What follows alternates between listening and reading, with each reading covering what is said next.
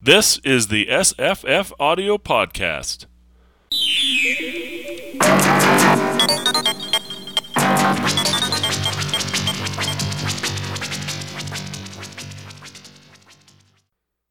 Today's podcast is a reading of The Silver Key by H.P. Lovecraft. It's read by Martin Rato for Lagamus. It runs 34 minutes, and we will be discussing it afterward. This Lagamus recording may be distributed and adapted freely for any purpose. The Silver Key by Howard Phillips Lovecraft. Read by Martin Rato. He had read much of things as they are, and talked with too many people. Well-meaning philosophers had taught him to look into the logical relations of things and analyze the processes which shaped his thoughts and fancies. Wonder had gone away, and he had forgotten that all life is only a set of pictures in the brain, among which there is no difference betwixt those born of real things and those born of inward dreamings, and no cause to value the one above the other. Custom had dinned into his ears a superstitious reverence for that which tangibly and physically exists, and had made him secretly ashamed to dwell in visions. Wise men told him his simple fancies were inane and childish, and even more absurd because their actors persist in fancying them full of meaning and purpose as the blind cosmos grinds aimlessly on from nothing to something and from something back to nothing again, neither heeding nor knowing the wishes or existence of the minds that flicker for a second now and then in the darkness. They had chained him down to things that are, and had then explained the workings of those things till mystery had gone out of the world. When he complained and longed to escape into twilight realms, where magic molded all the little vivid fragments and prized associations of his mind into vistas of breathless expectancy and unquenchable delight, they turned him instead toward the new-found prodigies of science, bidding him find wonder in the atom's vortex and mystery in the sky's dimensions. And when he had failed to find these boons in things whose laws are known and measurable, they told him he lacked imagination and was immature because he preferred dream illusions to the illusions of our physical creation. So Carter had tried to do as others did, and pretended that the common events and emotions of earthly minds were more important than the fantasies of rare and delicate souls. He did not dissent when they told him that the animal pain of a stuck pig or dyspeptic ploughman in real life is a greater thing than the peerless beauty of Nerath with its 100 carven gates and domes of Chalcedony, which he dimly remembered from his dreams. And under their guidance he cultivated a painstaking sense of pity and tragedy. Once in a while, though, he could not help seeing how shallow, fickle, and meaningless all human aspirations are, and how emptily our real impulses contrast with those pompous ideals we profess to hold. Then he would have recourse to the polite laughter they had taught him to use against the extravagance and artificiality of dreams, for he saw that the daily life of our world is every inch as extravagant and artificial, and far less worthy of respect because of its poverty and beauty and its silly reluctance to admit its own lack of reason and purpose. In this way he became a kind of humorist, for he did not see that even humor is empty in a mindless universe devoid of any true standard of consistency or inconsistency. In the first days of his bondage he had turned to the gentle churchly faith endeared to him by the naive trust of his fathers, for thence stretched mystic avenues which seemed to promise escape from life. Only on closer view did he mark the starved fancy and beauty, the stale and prosy triteness and the owlish gravity and grotesque claims of solid truth which reigned boresomely and overwhelmingly among most of its professors, or feel to the full the awkwardness with which it sought to keep alive as literal fact the outgrown fears and guesses of a primal race confronting the unknown. It wearied Carter to see how solemnly people tried to make earthly reality out of old myths which every step of their boasted science confuted, and this misplaced seriousness killed the attachment he might have kept for the ancient creeds, had they been content to offer the sonorous rites and emotional outlets in their true guise of ethereal fantasy. But when he came to study those who had thrown off the old myths, he found them even more ugly than those who had not. They did not know that beauty lies in harmony, and that loveliness of life has no standard amidst an aimless cosmos, save only its harmony with the dreams and the feelings which have gone before and blindly molded our little spheres out of the rest of chaos. They did not see that good and evil and beauty and ugliness are only ornamental fruits of perspective, whose sole value lies in their linkage to what chance made our fathers think and feel, and whose finer details are different for every race and culture.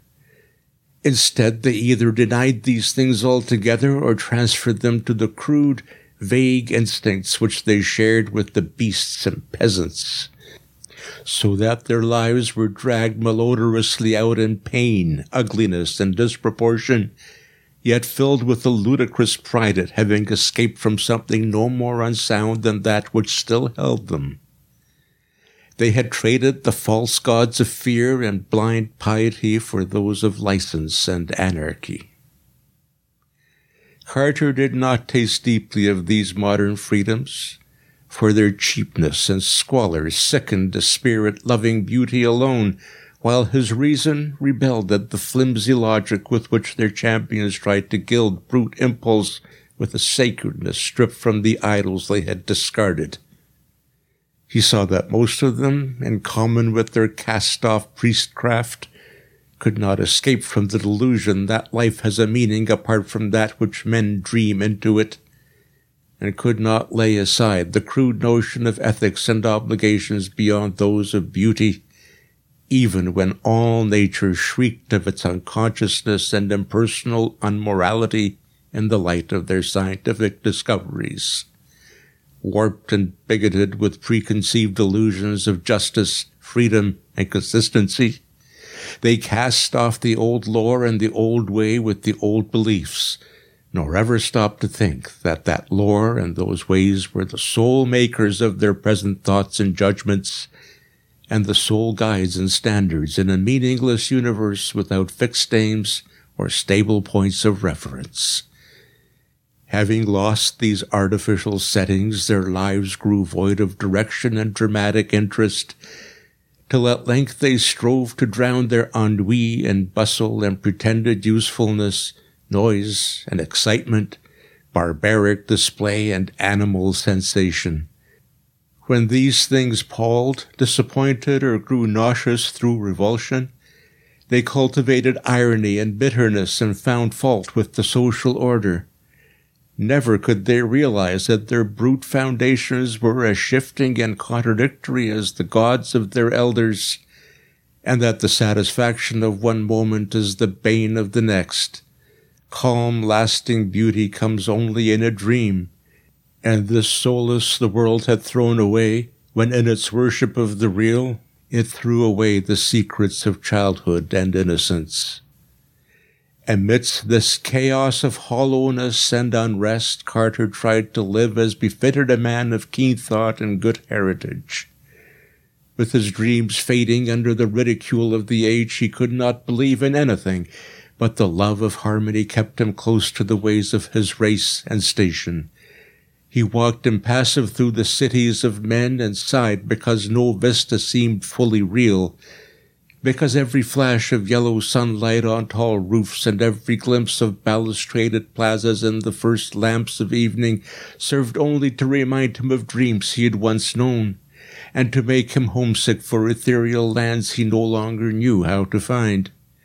Travel was only a mockery, and even the Great War stirred him but little, though he served from the first in the Foreign Legion of France.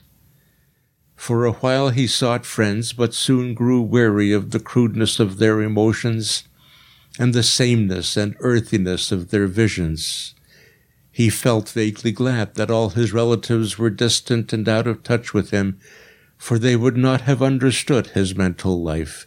That is, none but his grandfather and great-uncle Christopher could, and they were long dead. Then he began once more the writing of books, which he'd left off when dreams first failed him. But here, too, was there no satisfaction or fulfillment, for the touch of earth was upon his mind, and he could not think of lovely things as he had done of yore. Ironic humor dragged down all the twilight minarets he reared, and the earthy fear of improbability blasted all the delicate and amazing flowers in his fairy gardens. The convention of assumed pity spilt mawkishness on his characters, while the myth of an important reality and significant human events and emotions debased all his high fantasy into thin, veiled allegory and cheap social satire. His new novels were successful as his old ones had never been, and because he knew how empty they must be to please an empty herd, he burnt them and ceased his writing. They were very graceful novels in which he urbanely laughed at the dreams he lightly sketched, but he saw that their sophistication had sapped all their life away. It was after this that he cultivated deliberate illusion, and dabbled in the notions of the bizarre and the eccentric as an antidote for the commonplace. Most of those, however, soon showed their poverty and barrenness, and he saw that the popular doctrines of occultism are as dry and inflexible as those of science, yet without even the slender palliative of truth to redeem them. Gross stupidity, falsehood, and muddled thinking are not dream, and form no escape from life to a mind trained above their own level. So Carter bought stranger books, and sought out deeper and more terrible men of fantastic erudition, delving into arcana of consciousness that few have trod, and learning things about the secret pits of life, legend, and immemorial antiquity which disturbed him ever afterward. He decided to live on a rarer plane and furnished his Boston home to suit his changing moods. One room for each, hung in appropriate colors, furnished with befitting books and objects, and provided with sources of the proper sensations of light, heat, sound, taste, and odor. Once he heard of a man in the South who was shunned and feared for the blasphemous things he read in prehistoric books and clay tablets smuggled from India and Arabia. Him he visited, living with him and sharing his studies for 7 years, till horror overtook them one midnight in an unknown and archaic graveyard, and only one emerged where 2 had entered. Then he went back to Arkham, the terrible witch-haunted old town of his forefathers in New England, and had experiences in the dark, amidst the hoary willows and tottering gambrel roofs, which made him seal forever certain pages in the diary of a well-minded ancestor. But these horrors took him only to the edge of reality, and were not of the true dream country he had known in youth, so that at 50 he despaired of any rest or contentment in a world grown too busy for beauty and too shrewd for dreams. Having perceived at last the hollowness and futility of real things, Carter spent his days in retirement and in wistful, disjointed memories of his dream-filled youth. He thought it rather silly that he bothered to keep on living at all, and got from a South American acquaintance a very curious liquid to take him to oblivion without suffering. Inertia and force of habit, however, caused him to defer action, and he lingered indecisively among thoughts of old times, taking down the strange hangings from his walls and refitting the house as it was in his early boyhood. Purple panes, Victorian furniture, and all. With the passage of time he became almost glad he had lingered, for his relics of youth and his cleavage from the world made life and sophistication seem very distant and unreal, so much so that a touch of magic and expectancy stole back into his nightly slumbers. For years those slumbers had known only such twisted reflections of everyday things as the commonest slumbers know, but now there returned a flicker of something stranger and wilder, something of vaguely awesome imminence, which took the form of tensely clear pictures from his childhood days, and made him think of little inconsequential things he had long forgotten. He would often awake calling for his mother and grandfather, both in their graves a quarter of a century. Then one night his grandfather reminded him of the key. The grey old scholar, as vivid as in life, spoke long and earnestly of their ancient line, and of the strange visions of the delicate and sensitive men who composed it. He spoke of the flame-eyed crusader who learned wild secrets of the Saracens that held him captive, and of the first Sir Randolph Carter who studied magic when Elizabeth was queen. He spoke, too, of that Edmund Carter who had just escaped hanging in the Salem witchcraft, and who had placed in an antique box a great silver key handed down from his ancestors.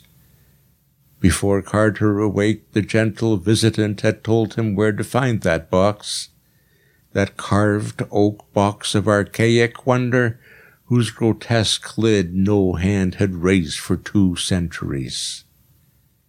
In the dust and shadows of the great attic he found it, remote and forgotten at the back of a drawer in a tall chest. It was about 1 foot square, and its Gothic carvings were so fearful that he did not marvel no person since Edmund Carter had dared to open it. It gave forth no noise when shaken, but was mystic with the scent of unremembered spices. That it held a key was indeed only a dim legend, and Randolph Carter's father had never known such a box existed. It was bound in rusty iron, and no means was provided for working the formidable lock. Carter vaguely understood that he would find within it some key to the lost gate of dreams, but of where and how to use it his grandfather had told him nothing. An old servant forced the carven lid, shaking as he did so at the hideous faces leering from the blackened wood, and at some unplaced familiarity. Inside, wrapped in a discolored parchment, was a huge key of tarnished silver covered with cryptical arabesques, but of any legible explanation there was none. The parchment was voluminous, and held only the strange hieroglyphs of an unknown tongue written with an antique reed. Carter recognized the characters as those he had seen on a certain papyrus scroll belonging to that terrible scholar of the South who had vanished one midnight in a nameless cemetery. The man had always shivered when he read this scroll, and Carter shivered now. But he cleaned the key and kept it by him nightly in its aromatic box of ancient oak. His dreams were meanwhile increasing in vividness, and though showing him none of the strange cities and incredible gardens of the old days, were assuming a definite cast whose purpose could not be mistaken. They were calling him back along the years, and with the mingled wills of all his fathers were pulling him towards some hidden and ancestral source. Then he knew he must go into the past and merge himself with old things, and day after day he thought of the hills to the north where haunted Arkham and the rushing Miskatonic and the lonely rustic homestead of his people lay. In the brooding fire of autumn, Carter took the old remembered way past graceful lines of rolling hill and stone-walled meadow, distant vale and hanging woodland, curving road and nestling farmstead, and the crystal windings of the Miskatonic crossed here and there by rustic bridges of wood or stone. At one bend he saw the group of giant elms among which an ancestor had oddly vanished a century and a half before, and shuddered as the wind blew meaningly through them. Then there was the crumbling farmhouse of old Goody Fowler, the witch, with its little evil windows and great roof sloping nearly to the ground on the north side. He speeded up his car as he passed it and did not slacken till he had mounted the hill where his mother and her fathers before her were born, and where the old white house still looked proudly across the road at the breathlessly lovely panorama of rocky slope and verdant valley, with the distant spires of Kingsport on the horizon and distant hints of the archaic, dream-laden sea in the farthest background. Then came the steeper slope that held the old Carter place he had not seen in over 40 years. Afternoon was far gone when he reached the foot, and at the bend halfway up he paused to scan the outspread countryside, golden and glorified in the slanting floods of magic poured out by a western sun. All the strangeness and expectancy of his recent dream seemed present in this hushed and unearthly landscape, and he thought of the unknown solitudes of other planets as his eyes traced out the velvet and deserted lawns, shining undulant between their tumbled walls, and clumps of fairy forests setting off far lines of purple hills beyond hills, and the spectral wooded valley dipping down in shadow to dank hollows where trickling waters crooned and gurgled among swollen and distorted roots. Something made him feel that motors did not belong in the realm he was seeking, so he left his car at the edge of the forest, and putting the great key in his coat pocket walked on up the hill. Woods now engulfed him utterly, though he knew the house was on a high knoll that cleared the trees except to the north. He wondered how it would look, for it had been left vacant and untended through his neglect since the death of his strange great-uncle Christopher 30 years before. In his boyhood he had revelled through long visits there, and found weird marvels in the woods beyond the orchard. Shadows thickened around him, for the night was near. Once a gap in the trees opened up to the right, so that he saw off across leagues of twilight meadow and spied the old Congregational steeple on Central Hill in Kingsport, pink with the last flush of day, the panes of the little round windows blazing with reflected fire. Then, when he was in deep shadow again, he recalled with a start that the glimpse must have come from childish memory alone, since the old white church had long been torn down to make room for the Congregational hospital. He had read of it with interest, for the paper had told about some strange burrows or passages found in the rocky hill beneath. Through his puzzlement a voice piped, and he started again at its familiarity after long years. Old Benijah Corey had been his Uncle Christopher's hired man, and was aged even in those far-off times of his boyhood visits. Now he must be well over 100, but that piping voice could come from no one else. He could distinguish no words, yet the tone was haunting and unmistakable. To think that old Benijah should still be alive. Mr. Randy, where be ye? Do you want to scare your Aunt Martha plumb to death? Ain't she told you to keep nigh the place in the arternoon and get back afore dark? Randy! He's a beatin'est boy for running off in the woods I ever see. Half the time a settin' moonin' round that snake den in the upper timber lot. Hey, you, Randy! Randolph Carter stopped in the pitch darkness and rubbed his hand across his eyes. Something was queer. He'd been somewhere he ought not to be, had strayed very far away to places where he'd not belonged and was now inexcusably late. He had not noticed the time on the Kingsport steeple, though he could easily have made it out with his pocket telescope. But he knew his lateness was something very strange and unprecedented. He wasn't sure he had his little telescope with him. and put his hand in his blouse pocket to see.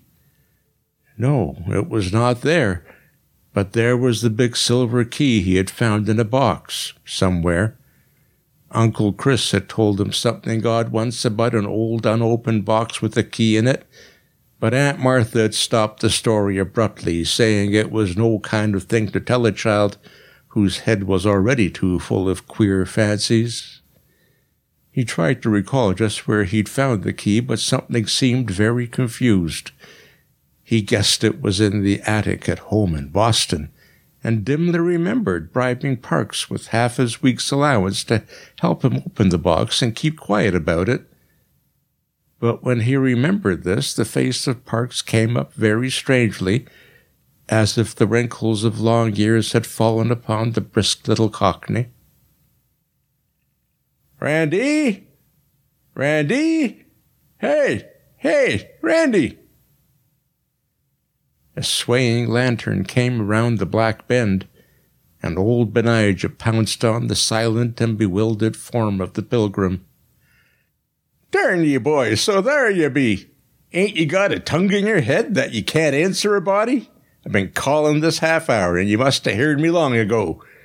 Don't you know your Aunt Marthy's all a fidget over your being off after dark? Wait till I tell your Uncle Chris when he gets home. He ought to know these here woods ain't no fitting place to be traipsing this hour. They's things abroad what don't know nobody no good, as my grandsir knowed afore me. Come, Mr. Randy, or Hannah won't keep supper no longer." So Randolph Carter was marched up the road, where wondering stars glimmered through high autumn boughs, and dogs barked as the yellow light of small-paned windows shone out at the farther turn, and the Pleiades twinkled across the open knoll where a great gambrel roof stood black against the dim west. Aunt Martha was in the doorway and did not scold too hard when Benijah shoved the truant in. She knew Uncle Chris well enough to expect such things of the Carter blood.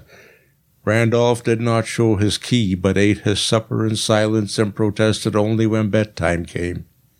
He sometimes dreamed better when awake, and he wanted to use that key.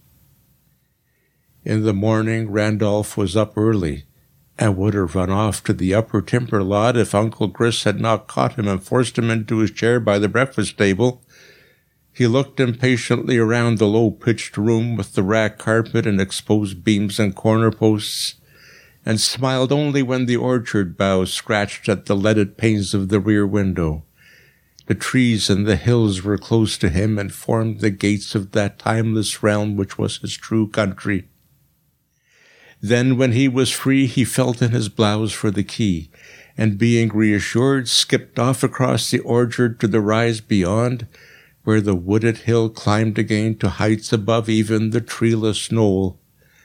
The floor of the forest was mossy and mysterious, and great lichened rocks rose vaguely here and there in the dim light like druid monoliths among the swollen and twisted trunks of a sacred grove. Once in his ascent, Randolph crossed a rushing stream, whose falls a little way off sang runic incantations of the lurking fauns and agapans and dryads. Then he came to the strange cave in the forest slope, the dreaded snake den which country folk shunned, and away from which Benijah had warned him again and again. It was deep, far deeper than anyone but Randolph suspected, for the boy had found a fissure in the farthermost black corner that led to a loftier grotto beyond, a haunting sepulchral place whose granite walls held a curious illusion of conscious artifice. On this occasion he crawled in as usual, lighting his way with matches filched from the sitting-room match-safe, and edging through the final crevice with an eagerness hard to explain even to himself. He could not tell why he approached the farther wall so confidently, or why he instinctively drew forth the great silver key as he did so. But on he went, and when he danced back to the house that night, he offered no excuses for his lateness, nor heeded in the least the reproofs he gained for ignoring the noontide dinner horn altogether. Now, it is agreed by all the distant relatives of Randolph Carter that something occurred to heighten his imagination in his 10th year. His cousin, Ernest B. Aspinwall, Esquire of Chicago, is fully 10 years his senior, and distinctly recalls a change in the boy after the autumn of 1883. Randolph had looked on scenes of fantasy that few others can ever have beheld, and stranger still were some of the qualities which he showed in relation to very mundane things. He seemed, in fine, to have picked up an odd gift of prophecy, and reacted unusually to things which, though at the time without meaning, were later found to justify the singular impressions. In subsequent decades, as new inventions, new names, and new events appeared one by one in the book of history, people would now and then recall wonderingly how Carter had years before let fall some careless word of undoubted connection with what was then far in the future. He did not himself understand these words or know why certain things made him feel certain emotions, but fancied that some unremembered dream must be responsible. It was as early as 1897 that he turned pale when some traveller mentioned the French town of Bellois-en-Santerre, and friends remembered it when he was almost mortally wounded there in 1916, while serving with the Foreign Legion in the Great War. Carter's relatives talk much of these things because he has lately disappeared. His little old servant Parks, who for years bore patiently with his vagaries, last saw him on the morning he drove off alone in his car with a key he had recently found. Parks had helped him get the key from the old box containing it, and had felt strangely affected by the grotesque carvings on the box, and by some other odd quality he could not name. When Carter left, he said he was going to visit his old ancestral country around Arkham. Halfway up Elm Mountain, on the way to the ruins of the old Carter place, they found his motor set carefully by the roadside, and in it was a box of fragrant wood with carvings that frightened the countryman who stumbled on it. The box held only a queer parchment whose characters no linguist or paleographer has been able to decipher or identify. Rain had long effaced any possible footprints, though Boston investigators had something to say about evidences of disturbances among the fallen timbers of the Carter place. It was, they averred, as though someone had groped about the ruins at no distant period.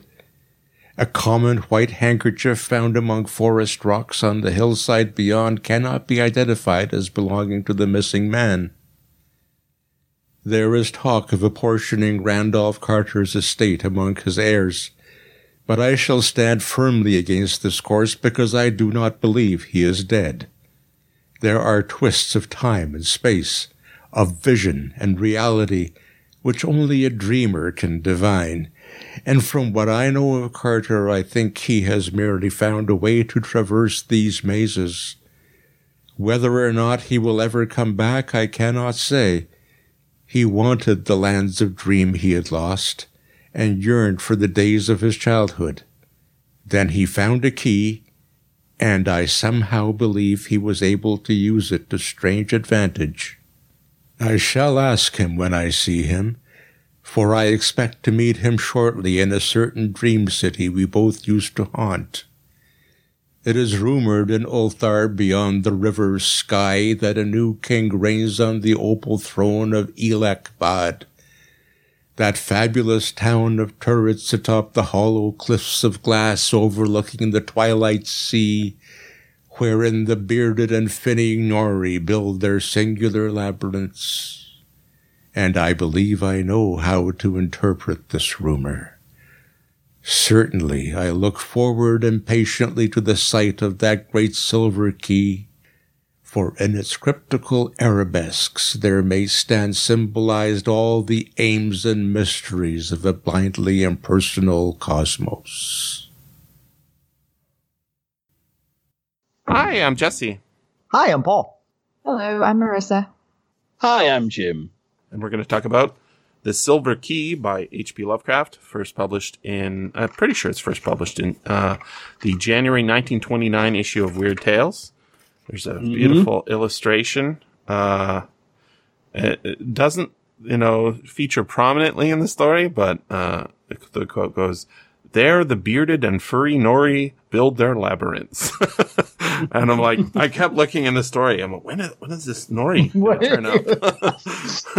I guess he's there, but he's not the main feature of the story. And then Cameo appearance right at the end. Yeah, right at the end. And then last night I was going to bed with The Silver Key on the mind, and woke up at like 2:30 in the morning. That can't be good. I had I had a whole theory worked out, and I'm going to tell it to you guys in the today, right now, and it's basically gone. But I have a theory myself about this. Maybe it's the same theory as yours. Maybe not. Mine was to do with symmetry. Okay, mine was not symmetry. Mine was a little. There's this sort of flying vehicle of some kind, and there was these wings coming out, and each of the wings represented some aspect of human existence, and then that was comparable to another story, and you could see it as an inverse. And I'm like, wow, this thing's going to be amazing. And then I went back to sleep and promptly forgot it all. So it's left on the dreaming room floor. But I did. Well, I you got might pick it up again one day. Yeah, no, definitely. It wasn't what I expected. This story. When I said we should do it, I had not read it. I knew about it. I'd read about it, but I had not read it. And this is not what I expected. But I have some theories that are made in the conscious world.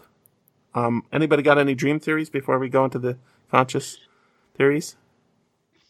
Well, the thing is, it's on the Wikipedia, it does put the stories into a chronology based on events in the various Randall Carter tales. But I think that's very much up for debate, though. Because you have the statement of Randall Carter, which is the first Carter story, which is 1919. Then Carter is a character who a story is related to in The Unnameable in 1923. You get the Dream Quest of Unknown Kadath, which is the big novella, the definitive Randall Carter tale, and that's written in 1926 to 27, written over the Christmas period, if I remember rightly, or over the winter. But The Silver Key is written in 1926 as well. And it would appear that The Silver Key arguably comes after the Dream Quest of Unknown Kadath. But I think when you consider the nature of the story of The Silver Key, and it has this very cyclical sort of element to it, kind of like almost like a classic time loop. It's a time travel story. That is my theory. It's a time travel story that where he basically changes his life for the better. Sort of, but it had always been changed as well, right? Yes and no. I think there's a cycle here where it wasn't changed, and then he changed it to basically reify his dream ability. So here's my theory. So we because this goes all the way up to the point where he hears Parks for the face of Parks. I mean, he goes through this. He's having a crappy life. He's living. He goes back and goes into the dark, and then he hears the voice, and that brings his mind back to the past. And with all that knowledge he has, he's basically now can live a better life. I mean, he's not conscious half the times of the things he remembers from his original time loop, but that sort of reunification with the key, and that having already lived that previous life, kind of like a couple of Star Trek episodes, that basically gives him the power to be the dreamer that we see in all the stories that Jim just mentioned. So the Silver Key makes the experience of living through a crappy, boring life, and then getting the Silver Key to come back to reify and improve his life, makes all the other stories possible. That's my theory. Yeah, it's not incompatible, I think. Go for it, Mr. Jim. Yeah, no, I'd definitely go with that because I kind of feel in the Silver Key he loses the power to enter the Dreamlands, but then Dream Quest starts with him losing the ability to visit this particular city. Mm-hmm. And I'd say Dream Quest takes place kind of after rather than before Silver Key, but it's Carter on the second loop. Of this time round, he doesn't fully lose the ability to dream. He just loses access to one particular sunset city, which the gods of the Dreamlands covet for themselves, which suggests that in Silver Key he lost the power to dream completely because of them anyway. Or rather, they're probably their guardians and agents, who are, of course, the outer gods and their mighty messenger, Nerathatep, who he has a big set to and a big race with at the end of Dream Quest.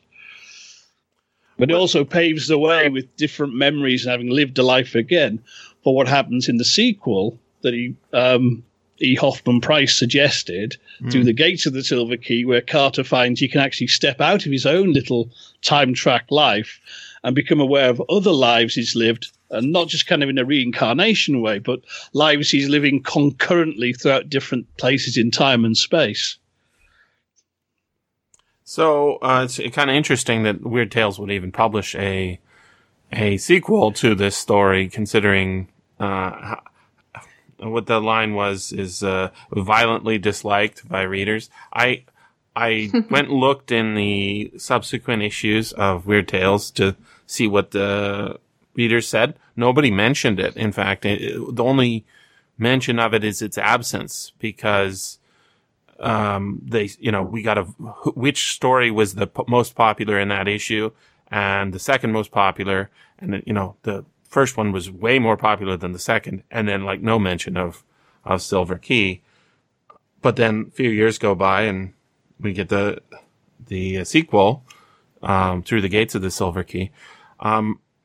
I was willing to think that this was a bad story at maybe the first pass through, but I was trying to understand what it's doing. I listened to the H.P. Lovecraft Literary podcast and their take on it. They had Kenneth Haidt as a guest on that one. Who's yeah, he's a Lovecraft guy. He's a Lovecraft guy. Does RPGs with Lovecraft. Oh yeah, Kenneth's great. And they all seem to agree that it was not a great story. And I understand so Marissa, I think you probably would notice that this is a lot like a lot of other Lovecraft stories, right? It's got a lot of similar elements. It's almost the same plot in a way as The Tomb, one of my favorites. Mm-hmm. You feeling all the other Lovecraft stuff in it? Sort of familiar territory. Yeah, and a lot of really outright references to other stories as well. Oh, sure. Yeah, I mean, we get the description of how he ended up in the Great Cypress Swamp that one. Statement of Randolph Carter, right? But I have a question. Who is the narrator of this story? Because abruptly, near the end, it says, "Now it is all agreed, it is agreed by all the distant relatives of Randolph Carter that something occurred to heighten his imagination in his 10th year." And then it continues on, and we realize, this is the guy who's been narrating it is not Lovecraft, just sort of giving a third person. It's like a friend of his. And it's not named, but I might venture some guesses. It's also another dreamer, right? Another guy who lives in the Dreamlands. So, he mentions that somewhere, right? It's gotta be, right? Well, I mean, he says, it says, "I shall ask him when I see him, for I expect to meet him shortly in the city, in a certain dream city we both used to haunt. It is rumored like he's going to bed, like he's getting his nightcap on, and he's finishing writing this little story. And I don't know who the audience is for this story. That there are twists of time and space, of vision and reality, which only a dreamer can divine. And from what I know of Carter, I think he has merely found a way to traverse these mazes. So, the implied narrator is a dreamer themselves. I'm pretty certain. There is an answer in Through the Gates to the Silver Key. Aha. I haven't read that one, so tell us more. Oh. Yeah, that begins where a mysterious Indian Swami rocks up and says he has news of where Randolph Carter is. And he calls a conclave of interested parties to reveal all. One of them is an elderly eccentric of Providence, Rhode Island, who enjoyed close correspondence with Carter. I'm quoting there. And to quote, it was this old man, Ward Phillips, who pleaded most loudly against the apportionment of Carter's estate to his heirs, all distant cousins, on the ground he was still alive in another time dimension and might well return someday.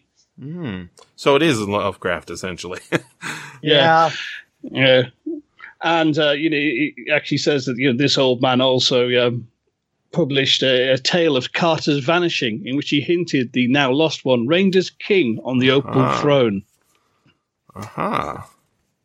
So that's, it sort of fits. I must say, it's not my favorite of all the ones I've read. I've read Dream Quest of Unknown Kadath. I've read Statement of Randolph Carter. And what's the one we did, Mr. Jim Moon, a while ago that has two guys sitting in a graveyard? The Unnameable. The Unnameable. That one I think is really fun and a funny joke. Statement of Randolph Carter is a great introductory story. Dream Quest of Unknown Kadath it's basically like living a dream while you're reading it. This one, I feel like it's a crisis story. Like he's having a personal crisis, especially at the beginning. Like, yeah, I think 100%. Right. Mm-hmm. Like it's very sad. Oh, like super sad. Yeah. And I can see I don't say violently disliked it. I don't but I feel like, he's become disenchanted with reality. Because, he's been disenchanted with his dream world, and I was also this is Lovecraft's philosophy. Like he's philosophizing in fiction. Yeah. Go for it. You can really feel him, like that idea of a man who's pretending to act in a certain way to fit into a society, and just like the sad, the whole, dreams and fantasies are meaningless, and I'm a professional writer, and focusing on real life and real human emotions, when he doesn't believe that at all. And he's just sort of trapped in this role. Yeah, well-meaning philosophers had taught him to look into the logical relations of things and analyze the processes which shaped his thoughts and fancies. So I read that as Lovecraft sits down at a dinner table with somebody and he says, I had this amazing dream. And then they say, aha, let's get some Freud going here. Jung, right? And then he's like, oh, well, maybe they know what they're talking about. And then sort of he hears that a lot. And it's almost like, oh my God, this is like they're trying to stamp out his imagination. They're trying to make him conform because he's acting kind of silly, right? And then he does it. Put away childish things, as it were. Yeah. He puts away his childish things. And then... and it is that thing you hear people do to children. Like, yes, don't be silly. Oh, yeah. Oh. I think also at the time there's a very distinct cultural shift to modernism, which I know Lovecraft, he started out wanting to be a poet. And Clark Ashton Smith, was a very successful poet.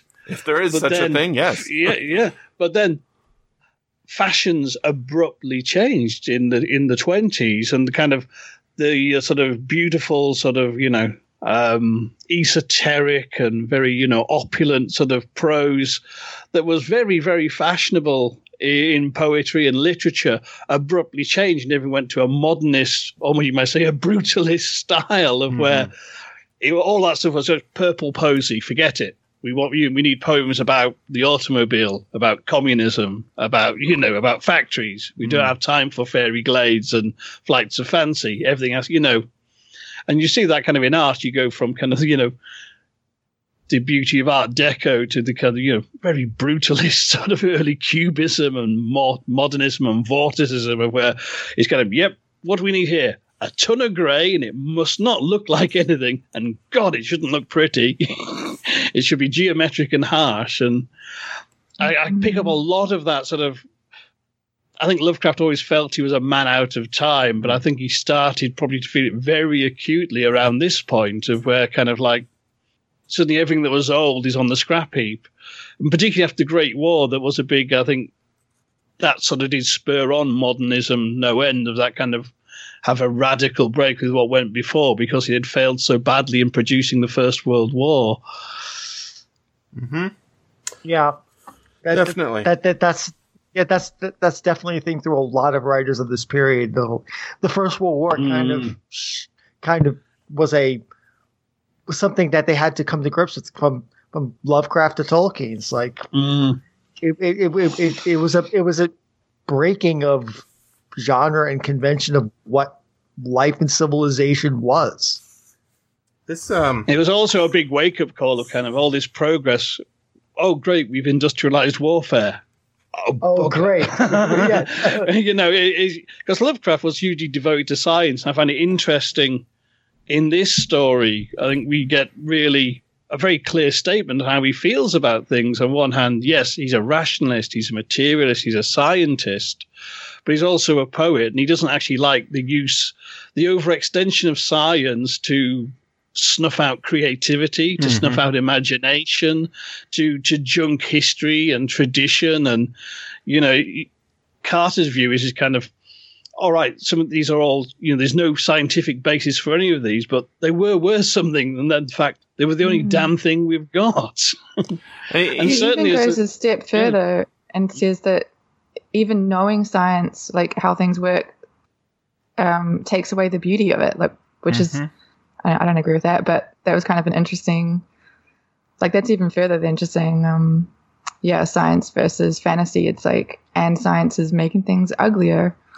Let me read a section here, because this is, it's like, it seems in stark contrast to a lot of the stuff that he writes, because I always see it like there's two sides to him, right? There's the Dream Quest stuff, which is very much about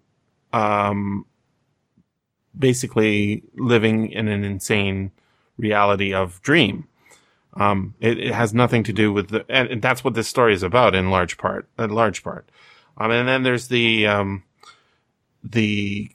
what everybody likes to call the Cthulhu mythos, and I don't care anything about that. But what I do care about is that part is about saying, no, there is this deep time, and there is this deepness of space, and you take those two things together, and they make us feel insignificant, and they're doing so correctly, right? Anytime we think of ourselves as being all up and amazing with poetry or, you know, a painting or a film or anything like that, we're fooling ourselves, and we are incorrect, because the grinding of the wheel continues over millennia and eons, and, you know, it grinds slow but fine. And there's no one even there to witness it, right? That's the depths of space and the depths of time. So it's all meaningless. So there's that, and then there's this almost womb-like, dream-like childhood innocence of, and they're in conflict with each other. In my mind, that's how his sort of two kinds of stories go. And when I read his poetry, I spend more time in the dreamlike section, and when I read his stories, generally they're not dreamland stuff. Or they're trying to reconcile the two, and, you know, escape from one to the other. One of the reasons I was wondering why, you know, if Leslie S. Klinger was going to do a third book, you know, collecting and annotating Lovecraft, is because there's stories that I'd like to know a lot more about, like, one of the earliest ones we did on this podcast, is a collaboration, and I'm trying to remember the name of it, but basically it begins with a guy dying, and then he travels into the dreamlands, and there's like a tiger so hiding in the bushes or something. And like, where did this all come from? It's a dream, obviously. And it's, you know, an expansion of a person's idea, but I want to know more about it. And it's just beautiful. In a way that this one is, it's got that sort of very weird connection between the softness of the moss and the gears of harsh reality. Like he's trying to sell books, right? And then we find out at some point in this story, that he puts away his childish things and he starts writing, novels of the, I don't know, normal, of the mainstream. Yeah. And then he says they're well received, which is interesting. And then he burns them. And I'm like, who are they well received by, right? Yeah. By the empty herd, he calls them. Yeah, but wait a second. Did he publish them and that's how he knows they were well received? Or did he read it and realize himself, oh, this is going to be well received because this is a mimicking of that mimetic fiction, right? No, I take it as that he burnt his manuscripts largely because they had been successful. And it's that kind of creative, like, I'm done with this. I'm not doing any more. And I'm burning all the original I mean, I think that bit, maybe does chime something about his relationship with Weird Tales. I mean, the claim that it was a very disliked story, I suspect that came from Farnsworth Wright, who was the editor, who wouldn't publish anything Lovecraft wrote, basically. Well, there is a poll in the back of every issue of Weird Tales. He says, you know, give us your favorites. Now, it is only the people who respond, right? It's not every reader.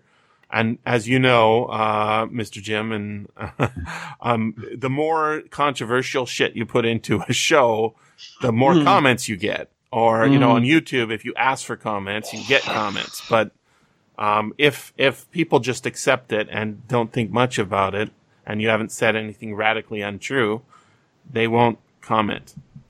So whether it was disliked or just not understood, I think is...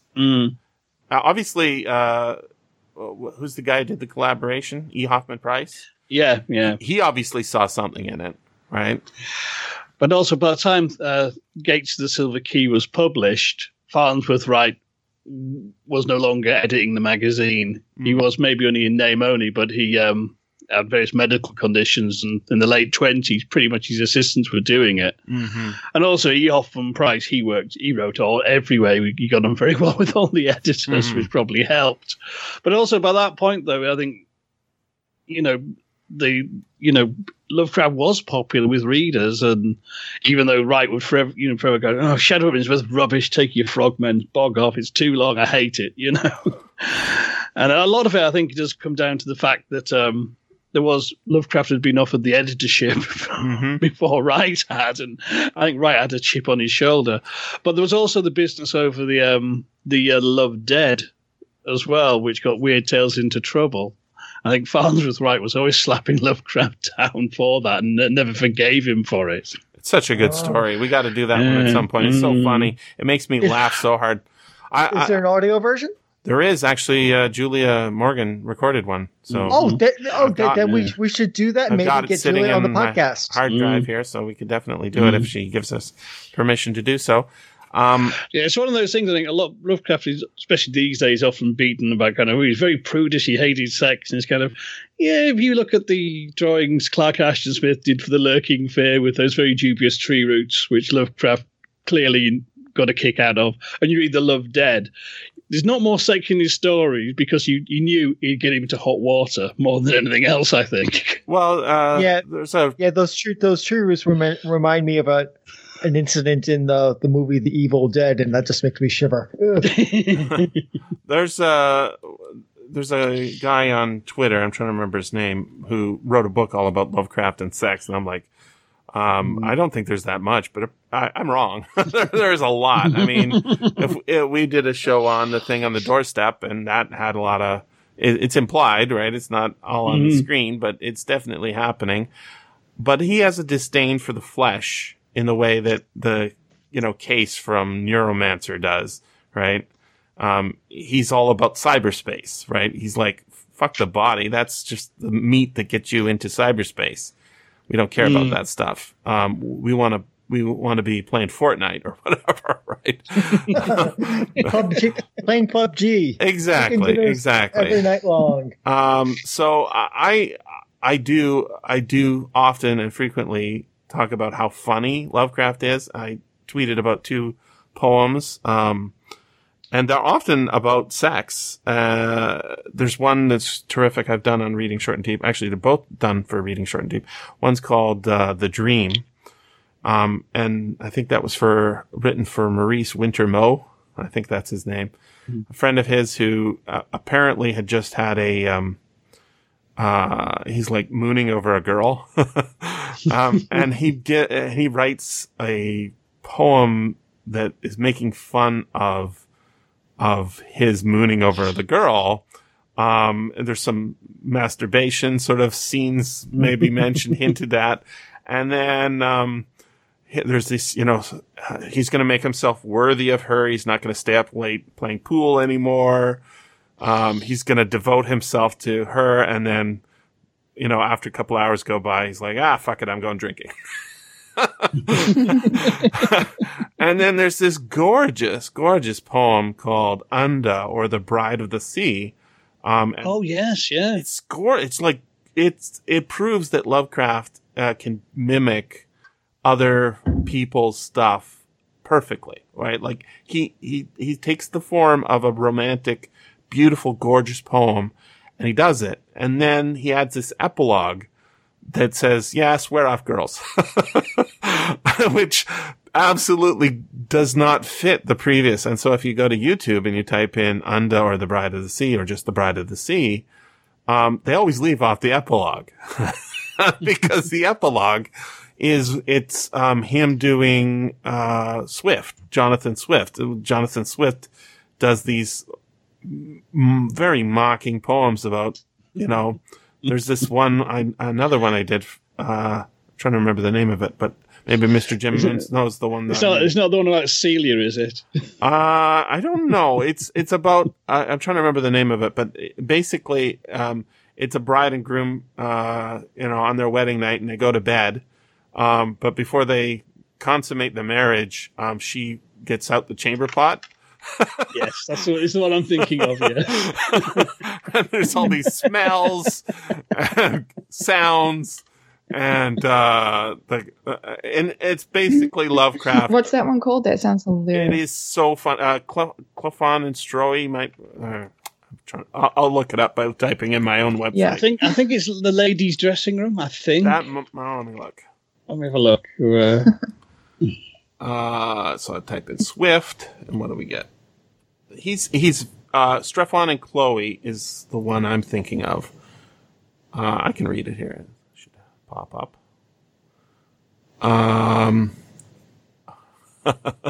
Strephon. Oh, maybe there's another one. Strephon and Chloe, 1731. Of Chloe all the town has rung, by every size of poets sung. So beautiful a nymph appears but once in 20,000 years. By nature formed with nicest care and faultless to a single hair, her graceful mien, her shape and face confessed her of no mortal race. And then so nice and so genteel, such cleanliness from head to heel. No humours gross or frowsy steams, no noisome whiffs or sweaty streams. Before, behind, above, below, could from her taintless body flow. Would so discreetly things dispose, none ever saw her pluck a rose. It's a euphemism, I think. Her dearest comrades never caught her, squat on her hams to make maids water. You swear that so divine a creature felt no necessities of nature. In summer, had she walked the town, her armpits would not stain her gown. At country dances, not a nose could in the dog days smell her toes. Her milk-white hands, both palms and backs, like ivory dry and soft as wax. Her hands, the softest ever felt, through cold would burn, though cold would burn, though dry would melt. Dear Venus, hide this wondrous maid, nor let her loose to spoil your trade. While she engrosses every swain, you but o'er half the world can reign. Think what a case all men are now in, what ogling, sighing, toasting, vowing, what powdered wigs, what flames and darts, what hampers full of bleeding hearts, what sword knots, what poetic strains, what billets do, and clouded canes. But Strephon, here's the hero, Strephon sighed so loud and strong he blew a settlement along, and bravely drove his rivals down with coach and six and house in town. He's got stuff, he gets her. The bashful nymph no more withstands, because her dear papa commands. The charming couple now unites, proceed we to the marriage rites. And you have to remember that Swift is a minister. Imprimus, at the temple porch, stood Hymen with a flaming torch. That Hymen is a god, I think. The smiling Cyprian goddess brings her infant loves with purple wings. The pigeons billing, sparrows treading, fair emblems of a fruitful wedding. The muses next in order follow, conducted by their squire, Apollo. Then Mercury with silver tongue and Hebe, goddess ever young. Behold the bridegroom and his bride walk hand in hand and side by side. She by the tender Graces dressed, but he by Mars in scarlet vest. The nymph was covered with her flammium, and Phoebus sung the epithalmium. And last, to make the matter sure, Dame Juno brought a priest demure. Luna was absent on pretense. Her time was not till 9 months hence. The rites performed, the parson paid, in state returned the grand parade with loud huzzas from all the boys, that now the pair must crown their joys. But still the hardest part remains. Strephon had long perplexed his brains. How, with as high a nymph he might demean himself on the wedding night. For as he viewed this person round, mere mortal flesh was all he found. His hand, his neck, his mouth, his feet were duly washed to keep them sweet. With other parts that shall be nameless, the ladies else might think me shameless. That's the narrator intruding. The weather and his love were hot, and should he struggle, I know what. Why let it go? If I must tell it, he'll sweat, and then the nymphs may smell it. Oh my god! Oh my god! While she a goddess dyed in grain, was susceptible of stain, and Venus, like her fragrant skin, exhaled ambrosia from within. Can such a deity endure a mortal human touch impure? How did the humbled swain detest his prickly beard and hairy breast? His nightcap, bordered round with lace, could give no softness to his face. Yet if the goddess could be kind, what endless raptures must he find? And goddess have now and then come down to visit mortal men, to visit and to court them to a certain goddess, God knows who, as in a book he heard it read, took Colonel Peleus to her bed. But what if he should lose his life by venturing on his heavenly wife? For Strephon could remember well that once he heard a schoolboy tell how Semele of mortal race by thunder died in Jove's embrace. And what if daring Strephon dies by lightning shot from Chloe's eyes? While these reflections filled his head, the bride was put in form to bed. He followed stripped, and in he crept, but awfully his distance kept. Now, ponder it well, ye parents dear, forbid your daughters guzzling beer. And make them ever afternoon forbear their tea or drink it soon, that ere to bed they venture up, they may discharge it every sup. If not, they must in evil plight be often forced to rise at night. Keep them to the wholesome food confined, nor let them taste what causes wind.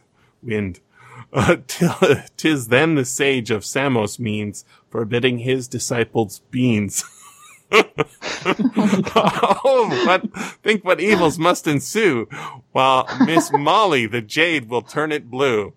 And when she once has got the art, she cannot help it for her heart, but out it flies even when she meets her bridegroom in the wedding sheets. Carminative and diuretic will damp all passion sympathetic, and love such nicety requires one blast will put out all the fires.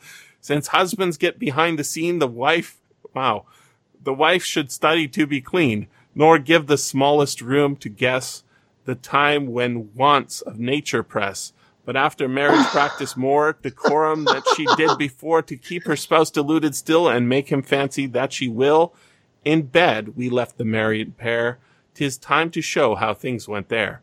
Strephon, who had been often told that fortune still assists the bold, resolved to make the first attack, but Chloe drove him fiercely back. How could a nymph so chaste as Chloe, with constitution cold and snowy, permit a brutish man to touch her? Even lambs by instincts fly the butcher. Resistance on the wedding night is what our maidens claim by right. And Chloe, 'tis all agreed, was made in thought, in word and deed. Yet some assign a different reason, that Strephon chose no proper season. Say fair ones must I make up. Oh my God, this thing goes on forever. I'm going to stop there.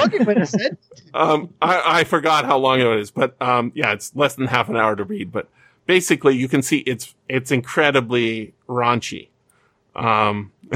Which is hilarious. I believe this was given as a wedding toast. Wow. Can you imagine that? 1731, a wedding toast? People are weird, right? Wedding. And the whole toast is basically, wow, lady, hold it in. Yep, don't drink too much beer because you're gonna need it. You're gonna regret it later. There's a companion poem, which is the one I was thinking of, which does feature Strephon again. Oh yeah. This time fixating on a lady called Celia.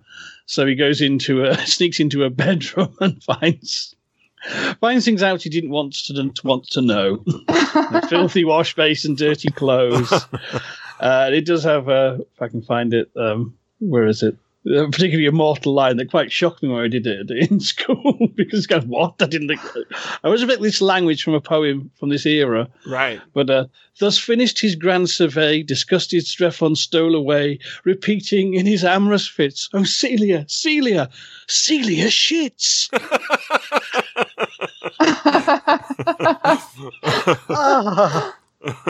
Wow. Yeah, so that's the kind of humor that Lovecraft appreciates. I think is the sort of the making fun of people who are taking serious, what we would think of as seriously romantic things seriously. He thinks that's ridiculous, and that it's like, no, don't tell me about your love for somebody, because that's ridiculous. And so, it's not maybe, nice. He's not like, saying, oh, that's good. You're going to have a nice relationship with that person. But it is funny. It legitimately is funny. So he makes fun of the friends of him who are mooning, that are mooning over girls and sort of getting all, and he makes fun of the whole concept, and he can do it beautifully. So what I see here is he's now, unfortunately, in this story, he's turned his own mockery on himself, and we get a lot of lines like that in the beginning of this. Mm-hmm. I want to read, this is on page 42, starting at the bottom of the first column, going into the second column. Once in a while, though he could not help seeing how shallow, fickle, and meaningless all human aspirations are, and how emptily our real impulses contrast with those pompous ideals we profess to hold, then he would have recourse to the polite laughter they had taught him to use against the extravagance and artificiality of dreams. For he saw that the daily life of our world is every inch as extravagant and artificial and far less worthy of respect because of its poverty in beauty and its silly reluctance to admit its own lack of reason and purpose. That is some deep, dark, sad stuff there, right there. Because it's very hitting, dark and sad, and also hitting, amen. Oh my God, it's hitting us right where we live, right? Mm-hmm. In this way, he became a kind of humorist. Oh my God, that's so sad, because it's the dark humor, right? Mm-hmm. And for he did not see that even humor is empty in a mindless universe devoid of any true standard of consistency or inconsistency. Holy shit. In the first days of his bondage, notice that he's become a slave. In the first days of his bondage, he had turned to the gentle churchly faith endeared to him by the naive trust of his fathers, for thence stretched mystic avenues which seemed to promise escape from life. Yeah. Only on closer view did he mark the starved fancy and beauty, the stale unprosy triteness, and the owlish gravity and grotesque claims of sordid truth which reigned boresomely, great word, and overwhelmingly amongst most of its professors. That is an indictment right there, and true. Or feel to the full the awkwardness with which it sought to keep alive as literal fact the outgrown fears and guesses of a primal race confronting the unknown. He's attacking Christianity right where it lives and saying, right, you suck. And all you guys who are professing it, you don't see how pathetic it is. It wearied Carter to see how solemnly people tried to make earthly reality out of old myths, which every step of their boasted science confuted. There's another good vocab word. And this misplaced seriousness killed the attachment he might have kept for the ancient creeds they had been content to offer the sonorous rites and emotional outlets in their true guise of ethereal fantasy. So I can see why people reading this in Weird Tales would not like it, because I don't like it either. It's making me very sad. It's supposed to be that's his point. I mean, he's doing that for an effect. I see what you're saying, Paul, but there are other stories like SFFaudio that have the same sort of outline as this story, but there the attack is not upon himself. Right? I see what you're saying.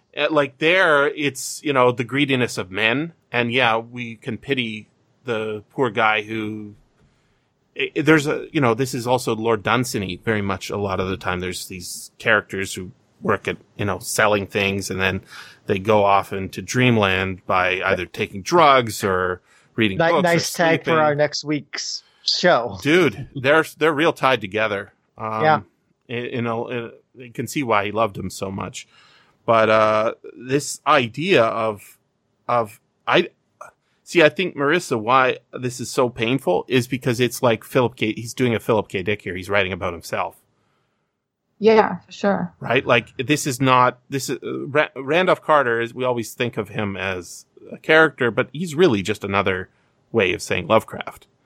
In a way. Yeah, he's strongly autobiographical. Right? Like I think, when we later on, he goes back to childhood and he's hanging out with the dryads. I've got that line here on page 48 at the top, first column. Once in his ascent, Randolph Carter crossed a rushing stream whose falls a little way off sang runic incantations to the lurking fauns and Egypans and dryads. So there you got your waterfall there, Paul. This beautiful sound, the beautiful, mystic, fantastic childhood place, which was real for him, right? That he's talked about in the tomb. Those fantasies of childhood are real, and he's recapturing them. That's pathetic too. Like, I think what's so painful about this story is that it's saying, he had his childhood, ripped out from under him, and rudely, it hurt. Made him greatly pained. And then this guy spends all sorts of time and effort trying to make himself whole again. And then he goes and he somehow, finds this key and he returns to childhood. And that's even worse, right? It's kind of even worse. Worse than the one, what's the one, Mr. Jim Moon, where we find the body of the guy flopping in the waters near Trevor Towers? That's SFFaudio, right. Yeah, so that's a sad story, but we're happy at the end because we know that he's king of King Kuranes or whatever, right? He's happy. But some say that it's just the body of a homeless man, right? Fell off the cliff. Here, because it's so real, because it's so, I think, about Mr. HPL himself, it's traumatic, I think. And I don't know if this is true, but I was looking through YouTube's and, the internet trying to find more stuff about this. There's a guy on YouTube who does a kind of strange show called Ask Lovecraft. You guys seen this show? I have not. No. Okay, so he dresses up in a, black suit, and he brushes his hair to look like Lovecraft's. He's got a little bit of that aspect, and I guess he answers questions that people give him, and yet he's just pretending to be Lovecraft. He's not actually Lovecraft, but he pretends to be Lovecraft. And he did a show on the Silver Key, and while, there's a sort of crappy drape in the background, he's doing his best, and you can hear in the distance through the microphone that some kids are playing or something, right? So it's kind of got that sad, not very well put together thing. But then he tells the story of, some of you have asked me about the Silver Key. And he tells the story about what's the story behind the Silver Key. And he says, when I was very young, my grandfather Whipple had a key. Do you know if this is true, Mr. Jimmoon? Because I haven't found any evidence for it. Not that I know of. I mean, I know that you do have this close relationship with Carter and his grandfather, which I think is very much drawing on Lovecraft's own memories of his grandfather, who he was very close to. Mm-hmm. So he says in this video that he was, sneaking around his grandfather's library and house, and he opened a drawer in his desk, and he found, wrapped in a parchment, a silver key. And he was very excited by this, and he took it and tried every drawer and door, and he couldn't find a key to fit it. And he looked and looked and looked. He went through all the house, and he was very excited about what it was. And then he eventually came back to his grandfather, who was now in his office, and said, "Grandfather, what does this key open?" And the grandfather took the key from the boy, and he locked the drawer which held the key, and then he unlocked it and put the key inside. And I don't know if this is a true story, but it's like, damn, that really gives sort of the basis behind this, right? So this key only locks the place where the key is locked. And it's got that circularity, right? That this story has. The key here is a way to get into the imagination in childhood. He can go back and bring with him sort of the wisdom of children, right? Saying things, isn't there a TV show, those funny clips that kids say? Kids say the darndest things, something like that, right? They just express sort of crazy ideas that their parents could never conceive of, but they come across as like profoundly wise and wise beyond their years, Oh, Biden's kind of creepy, right? Like, or whatever it is the kid says that the parent is like, oh my God, they nailed him, right? Because they're sensing in their naivete. We have that in here. We're told, has wisdom beyond his years, right? It's here. Yes. It says, now it is agreed by all the distant relatives of Randolph Carter that something occurred to heighten his imagination in his 10th year. I bet that's true for Lovecraft, right? Something occurred. His cousin, Ernest B. Oppenwall, Esquire of Chicago, is fully 10 years his senior and distinctly recalls a change in the boy after the autumn of 1883. Randolph had looked on scenes of fantasy that few others can have beheld, and stranger still were some of the qualities which he showed in relation to the very mundane things. He seemed, in fine, to have picked up an odd gift of prophecy and reacted unusually to things which, though at the time without meaning, were later found to justify singular impressions in subsequent decades as new inventions, new names, and new events appeared one by one in the book of history. People would now and then recall wonderingly how Carter had years before let fall some careless word or undoubted connection with that, what was then in the far future. So this is the connection, I would say, between the imagination, fantasy, and science fiction, especially science fiction, to, when you read a 1966 story by Frederick Pohl about how nobody's going to care about what gender you are in the future. Gay million. Yep. It seems like a prophetic story, but it's just because he's exercising his imagination in sort of a disciplined way, or an undisciplined way, perhaps, right? Mm-hmm. And I think that that's sort of what this story is about, and it's sort of subtle, and it's very depressing. And that's why it's not loved. Did you notice all this? Go for it. I said, is it though a sad story? I always thought it was. I thought it was a sad circular story. But when I read it this time, I thought, no, I think I understand what the silver key does. It gives you the power not to go back, but to do again. And that line, his relatives now agree. There's that hint that in the past they might not have agreed, that something has changed, and their memories have now been altered accordingly. Mm-hmm. You know, there's something about that, like, your grandparent or something says to you, you better appreciate what you have now, because they've been through that, that period of your life that you are just now going into. You need to appreciate what you have now here, take it all in, because you won't get to go there again. Mm-hmm.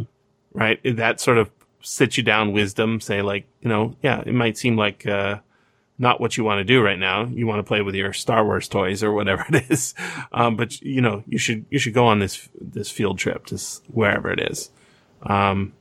Because I think there's something very sad about living in nostalgia, right? Like it's really terrible. But if super sad. It's like, it's pathetic in a way that, almost nothing else is pathetic, because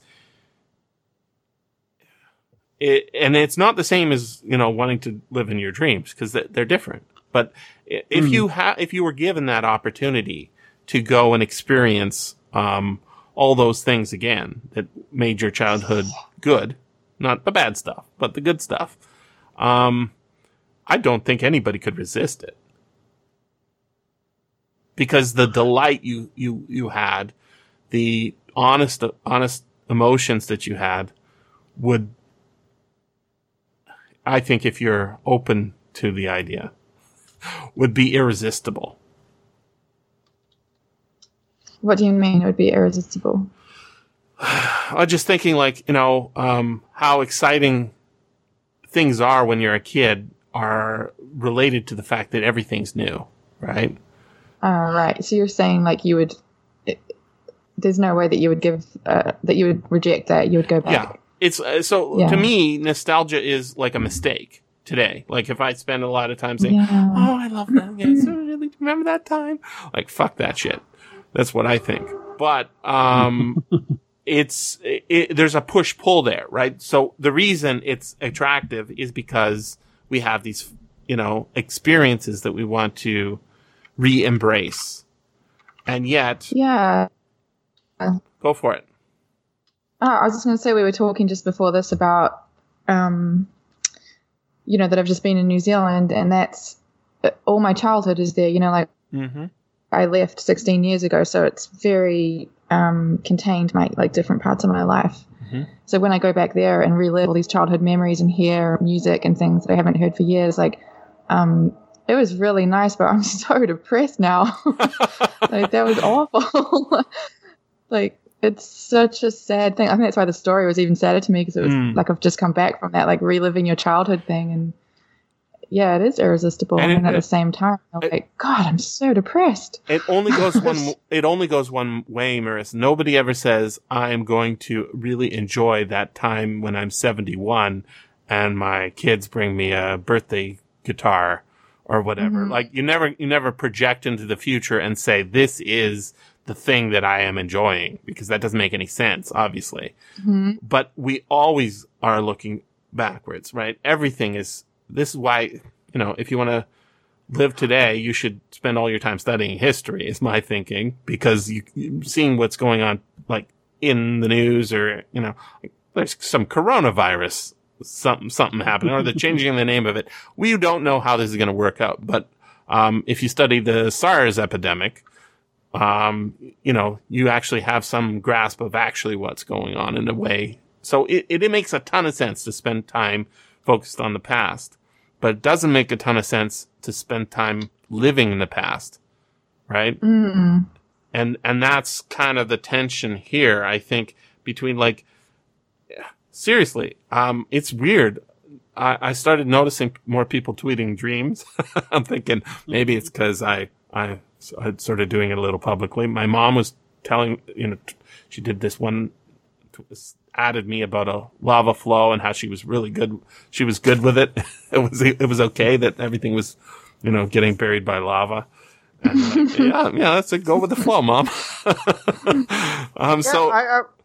I remember a few years ago I tweeted a dream, and then someone said, "Why would you ever tweet a dream?" Yeah. And now I see lots of people do it. It's like it's interesting, right? It's like people have changed. We're sort of we're a lot more relaxed about stuff, and today, if I'm trying to talk to kids today who are not, under the vice of the church, like I wasn't a Christian as a kid, but it was everywhere. Everybody was under the vice of the church when I was a kid. And the reason is you don't know fucking anything. And there's these old guys who tell you, this is bad and that's bad. And also these people are bad. And you're like, well, they do have a big hat. They do stand on a podium, right? They do, have people coming and listening to them every day. And then the other kids are saying what they're saying. And so you don't know, right? All you can do is say, oh, it doesn't sound right to me, right? And he's got that here. He's surrounded by people who are saying, these fantasy stories you're writing are garbage. What are you doing? Write about mimetic fiction, people getting divorced and having trouble with their bosses and changing jobs and I don't know, drinking less. I don't even know what those stories are about. But I think that's sort of that's where the story is living, is inside of these sort of crises of comprehension and understanding. And well, go for it. No, you finish your thought. I was just saying, I noticed how much smell came into this, like that box of aromatic wood. Mm-hmm. Right? And smell is super associated with memory. With memory and nostalgia, right? Yes. I can still smell Hawaii. I haven't been there since 1979, but I can still smell it, It's not just the scent of the air. It's also the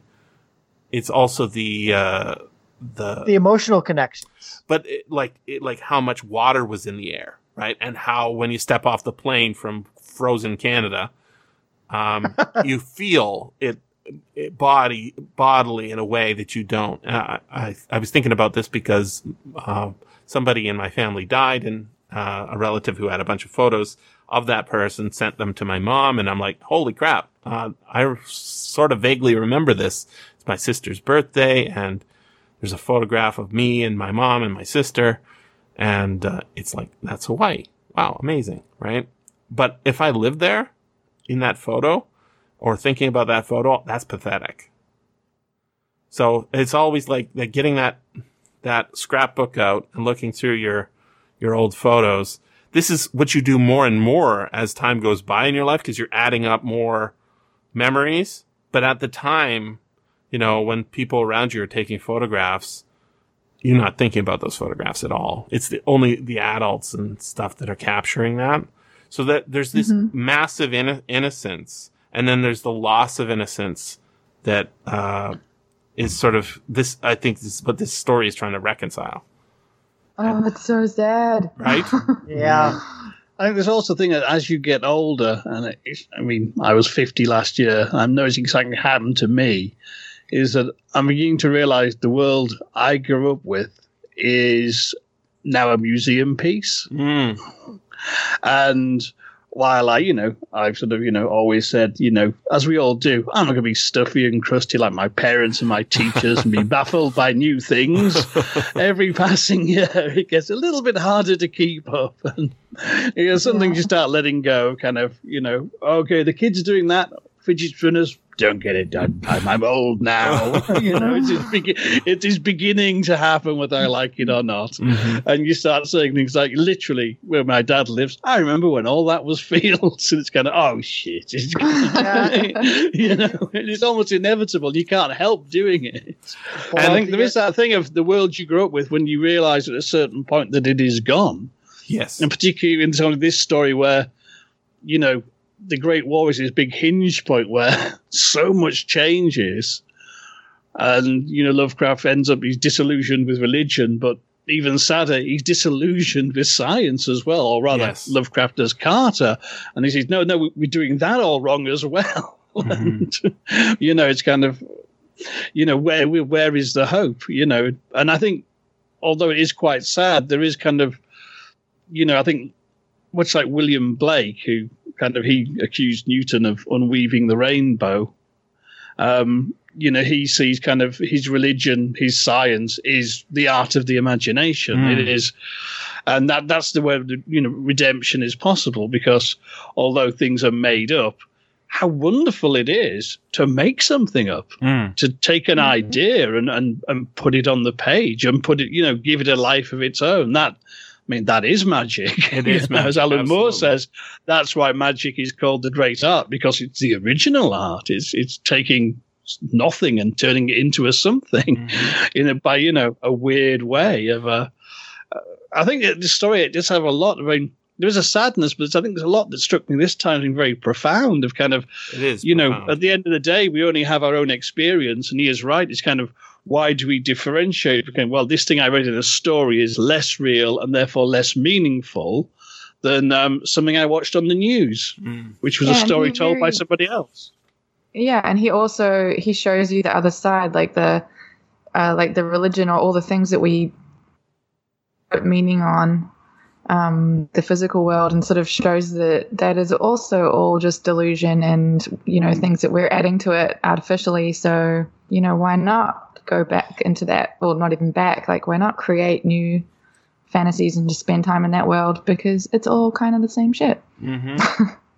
I think about the time period where I was like, I'm sort of getting mastery, it's like, there's these things called BBSs, bulletin board systems. And if you get the phone, you plug it into your computer and you can call up the guy down the street who's got a bulletin board system.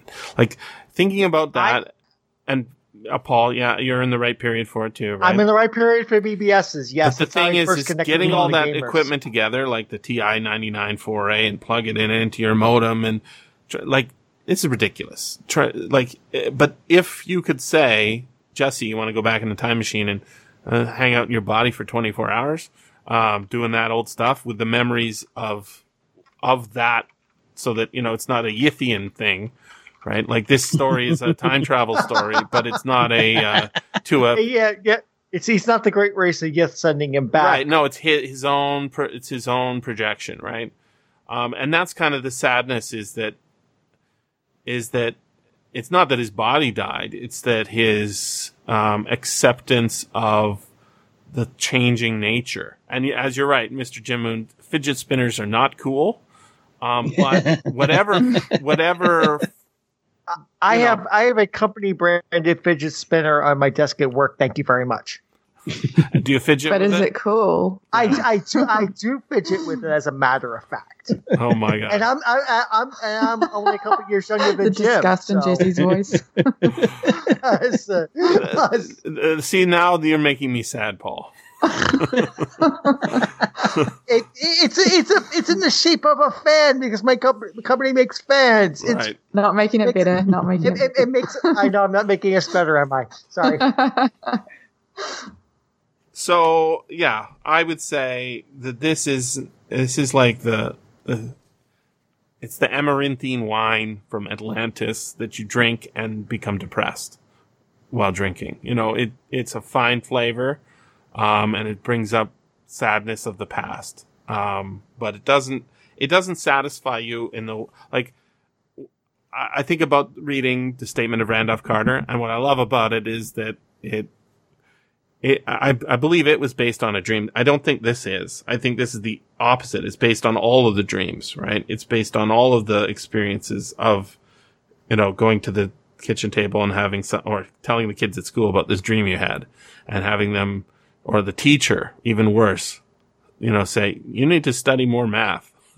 Because he does right at the beginning. He slams hard truths.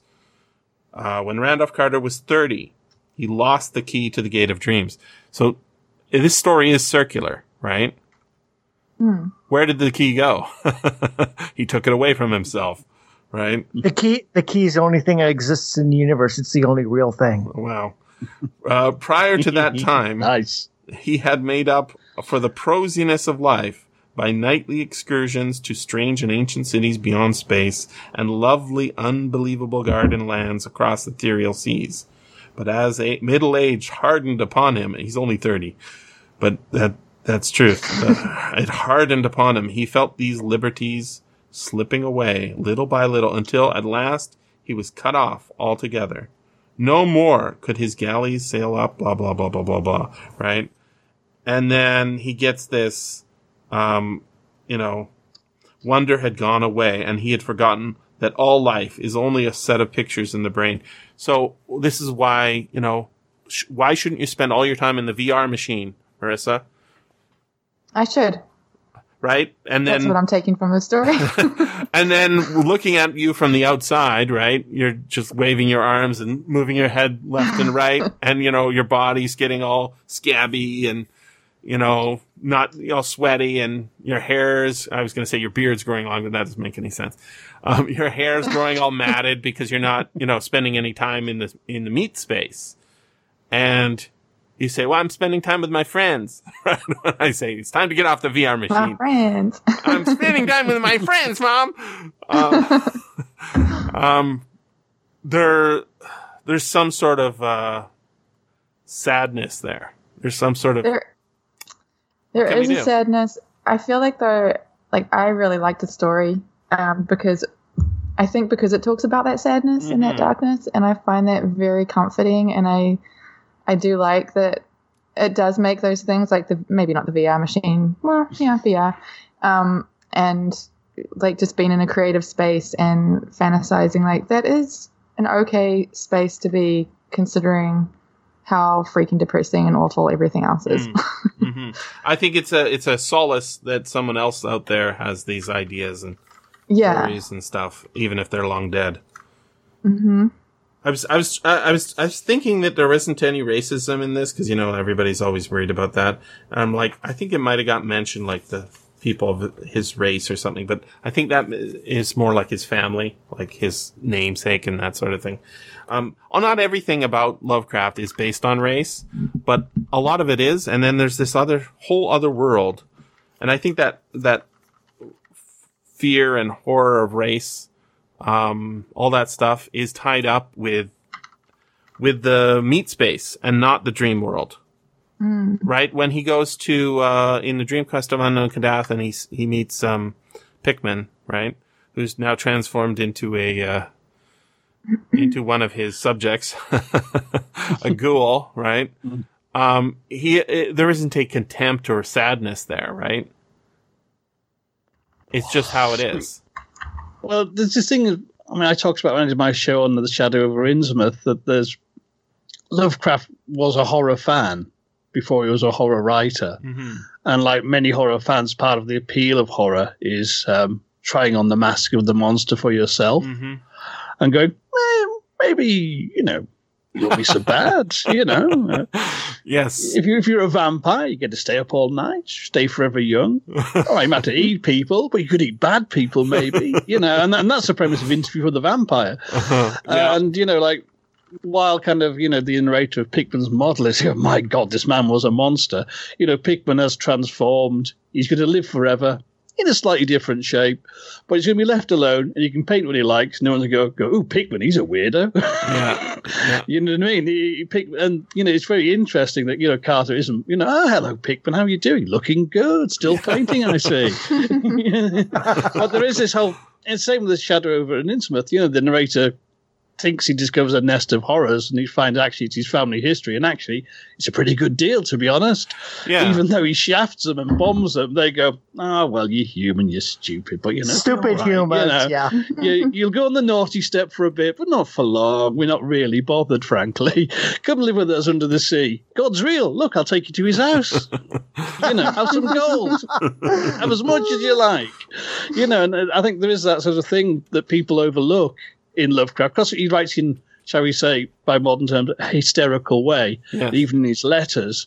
I think people miss that sort of humour and that fun and that delight he has in the strange and the weird, and how transformative that was for him personally. I mean, if you read his letter, he's never happier when he's discovered a new author, when he's discovered a Dunsany, or he's discovered M.R. James or Arthur Machen, and he's devouring these people. And he's sharing it, too. Amazing. He's sharing it with other people, saying, you got to read this, right?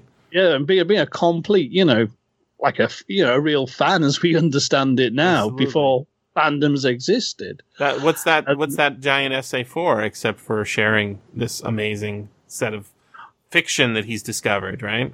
Supernatural. Well, that's it. I think there's so much in Lovecraft, I think, that you've got to look to his literary inspirations, because they sometimes trump everything else. Mm-hmm. And I think we tend to see, this is a Dreamland story, this is a Cthulhu Mythos story, this is one that doesn't fit, and I don't like it anyway, because it doesn't have Cthulhu in it. Mm-hmm. But actually, I find if you look at them chronologically when he's writing them, you see this development of ideas, and there's this kind of, on one hand, there's the horror of kind of dark monsters, and it's terrible. But then there's other stories where it goes, yes, there's monsters and alien gods and the dimensions, but by God, they're amazing. Mm-hmm. And you see that sort of flip-flop in these poem cycle Fungi from Yuggoth, that there's kind of this horror as being repellent, but then this horror as transcendence. And there's beauty and horror and light in the darkness. And that's why Lovecraft's creations continue to resonate. And, I think currently, Lovecraft criticism is going down a bit of a wrong-headed path of trying to play armchair psychologist and this kind of... No, I think we should look at his bookshelf, not try and, diagnose someone we'd never met. And work from the assumption that you wrote horror fiction because he was a sick man. No, you wrote horror fiction because he was a horror fan. So there's a scene in here where, a line in here where he talks about getting from South America, a strange fellow from South America, some liquid that he's going to use to kill himself. This is something he doesn't do. He avoids it in this story, but facts concerning the late Arthur German and his family. The truth he finds out about his family is destructive, right? Because it's the horror of miscegenation and all that.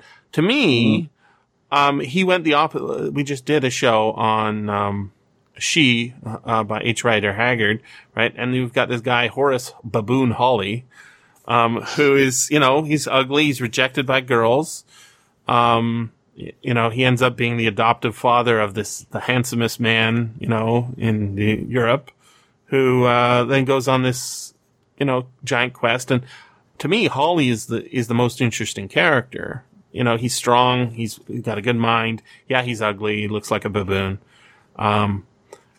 But just go with it, right? Like, that's the problem with, I think Facts Concerning the late Arthur German and his family is a comedy piece because it's so stupid that he would do what he did, be freaked out at his grandma's being a monkey. Just say, dude, monkeys we did it cool. on this show, didn't we? Yeah, we did. Ago. Yeah. I think we both agreed that it seems to be more Lovecraft actually having a go at the people who, want to do the Scopes monkey trial and can't accept the facts of evolution.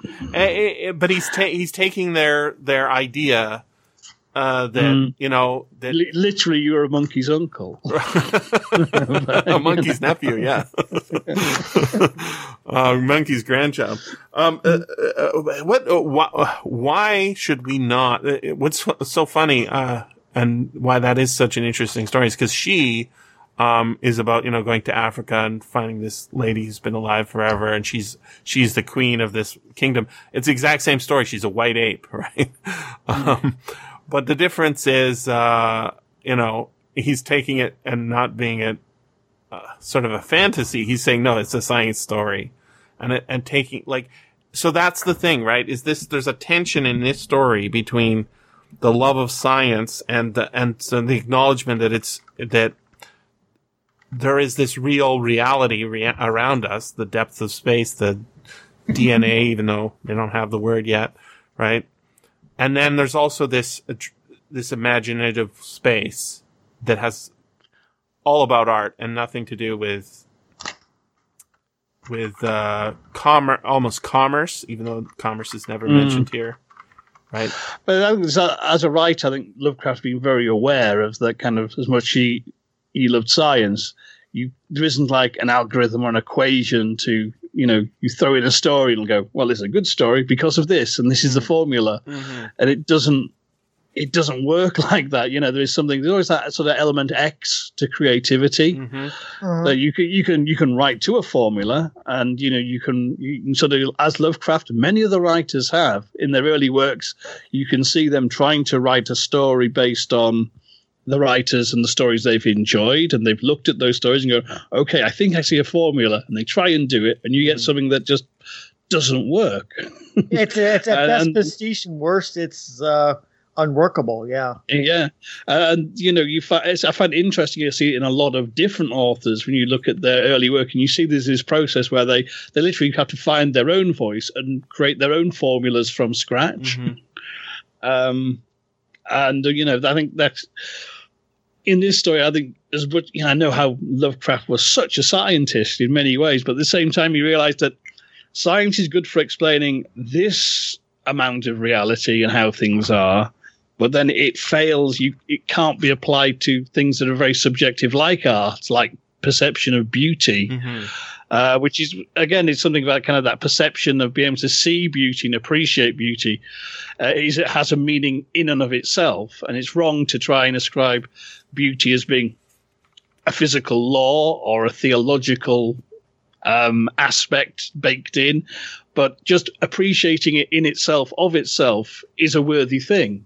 It doesn't have to be tied to science or the spiritual to have meaning, if that makes any sense. And I say, I found that when I went back this one, I found there's a far more interesting story than I first took it for. And I think a lot of that's because I've sort of been trying to rethink how I think about Lovecraft, because it's very easy. I think we've got to shake the decamp out of our view of Lovecraft, of that he wrote horror stories because he was a sick man. He wasn't as successful as me, even though I wrote 20 years later and I could bludge off Robert E. Howard and finish his stories, but it's trying to move the traditional blinkers and try and dig into. I don't know, there's lots of other aspects to Lovecraft than sometimes I think we're boiling him down to be a bit one note almost. And the more it contains multitudes.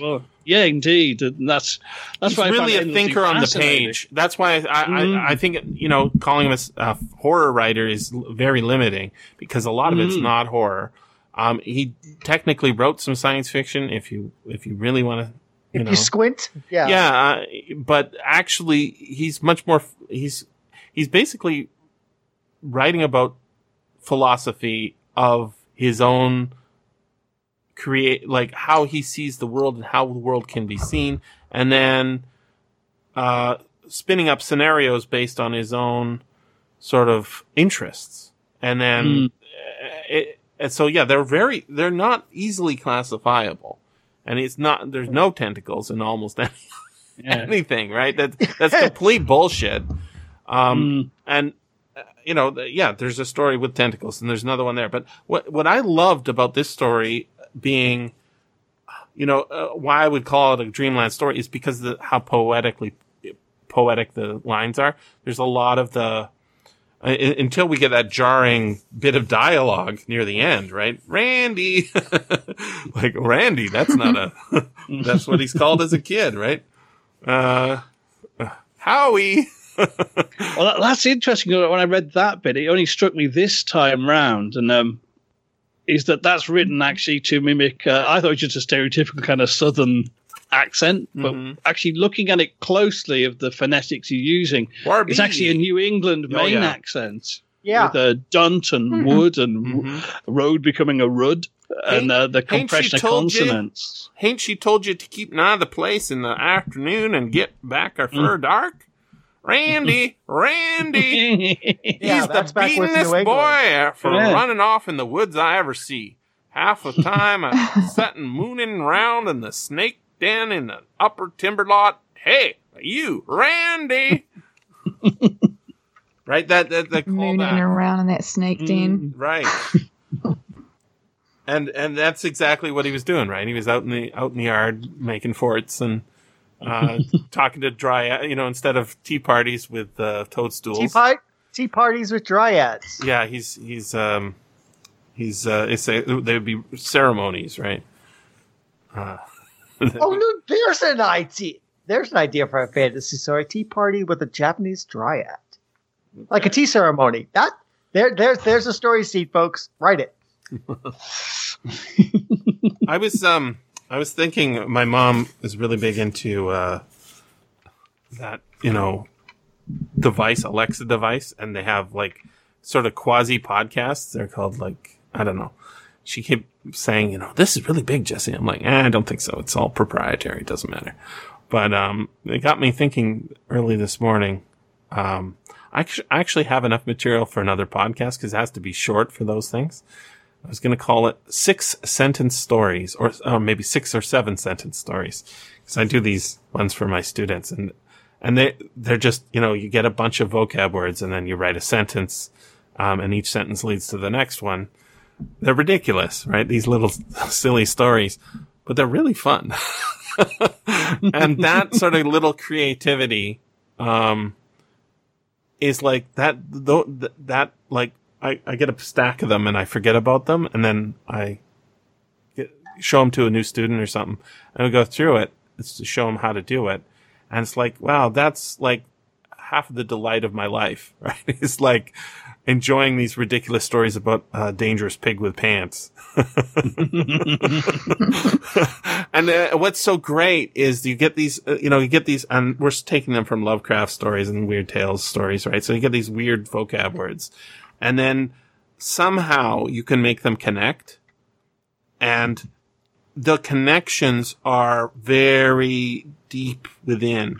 Like, I'll read a story for the podcast or something, and then somehow it'll be reflected. Or somebody talks about pigs or something, right? And somehow it's reflected in this.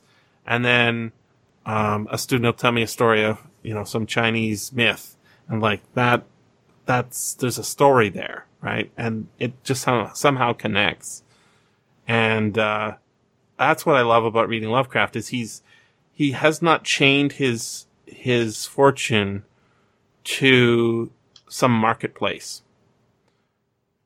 He's really unbridled and yet he's disciplined.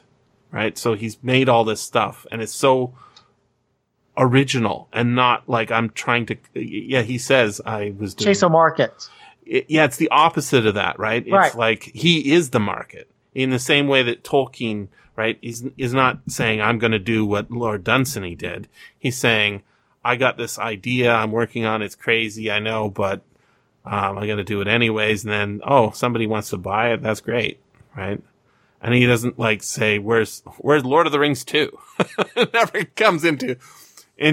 So yeah, he'll do E. Hoffman's Price's sequel, because he's a polite gentleman. Why not? Maybe there's an idea there, but he isn't trying to chase the market, and that is the purity there is unbelievable. That you don't I just don't see it in a lot of other folks. Clark Ashton Smith, yes, as well. I think is the same way. I keep telling you guys I'm reading this a book he wrote when he was 14.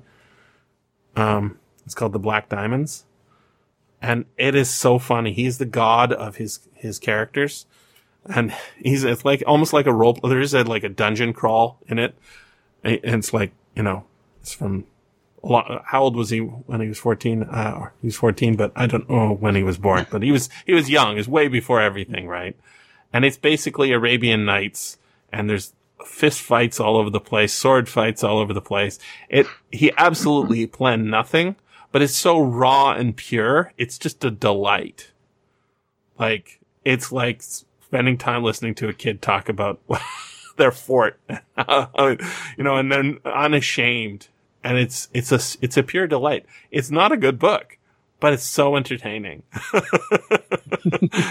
And it's like, you can see when he's able to later on harness this imagination and, put it inside a structure like a poem, that he just revels in the language and the words and the construction. And it's amazing. So I want to do more Clark Ashton Smith because he has that same spark. That same, even more so, I think, than Dunsany. He has a spark of unadulterated, pure imagination, fantasy. It's so cool. He hasn't been shamed out of it, like yeah, exactly. In the story. Y'all watched that documentary, right? Not yet. No. Oh, gotta watch Not it. It's yet. amazing. It's really good. It's why really don't you impressive. listeners tell them what documentary they should listen to? What's it called? The Emperor of Dreams. Emperor The Emperor of Dreams. Dreams. There he goes. There. Hippocampus Press has the DVD, and I highly, highly recommend it.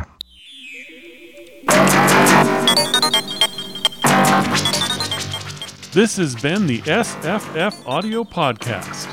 Please join us at www.sffaudio.com. And thanks for listening. If you enjoyed this podcast, consider becoming a patron at patreon.com/SFFaudio.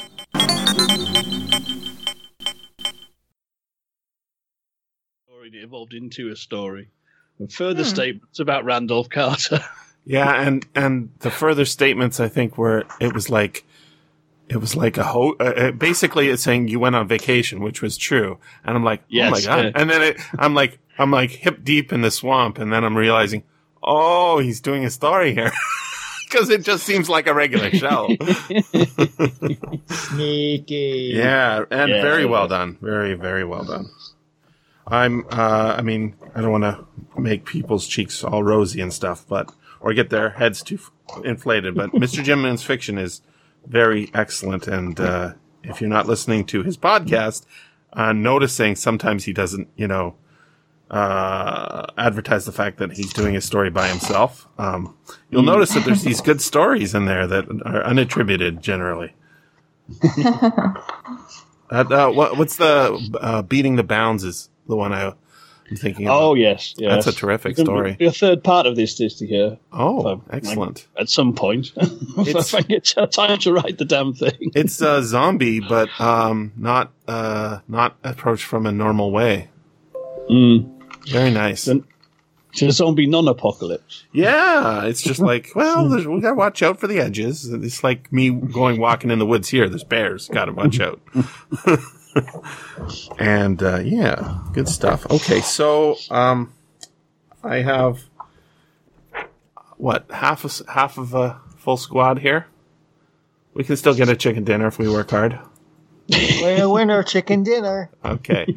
So, Evan's probably flying. Wayne is probably still, in the depths of despair because, I haven't heard too much from him. Or he's busy trying to finish the recording for today. But we can get started because I have a class in just under 2 hours and I want to be able to chat.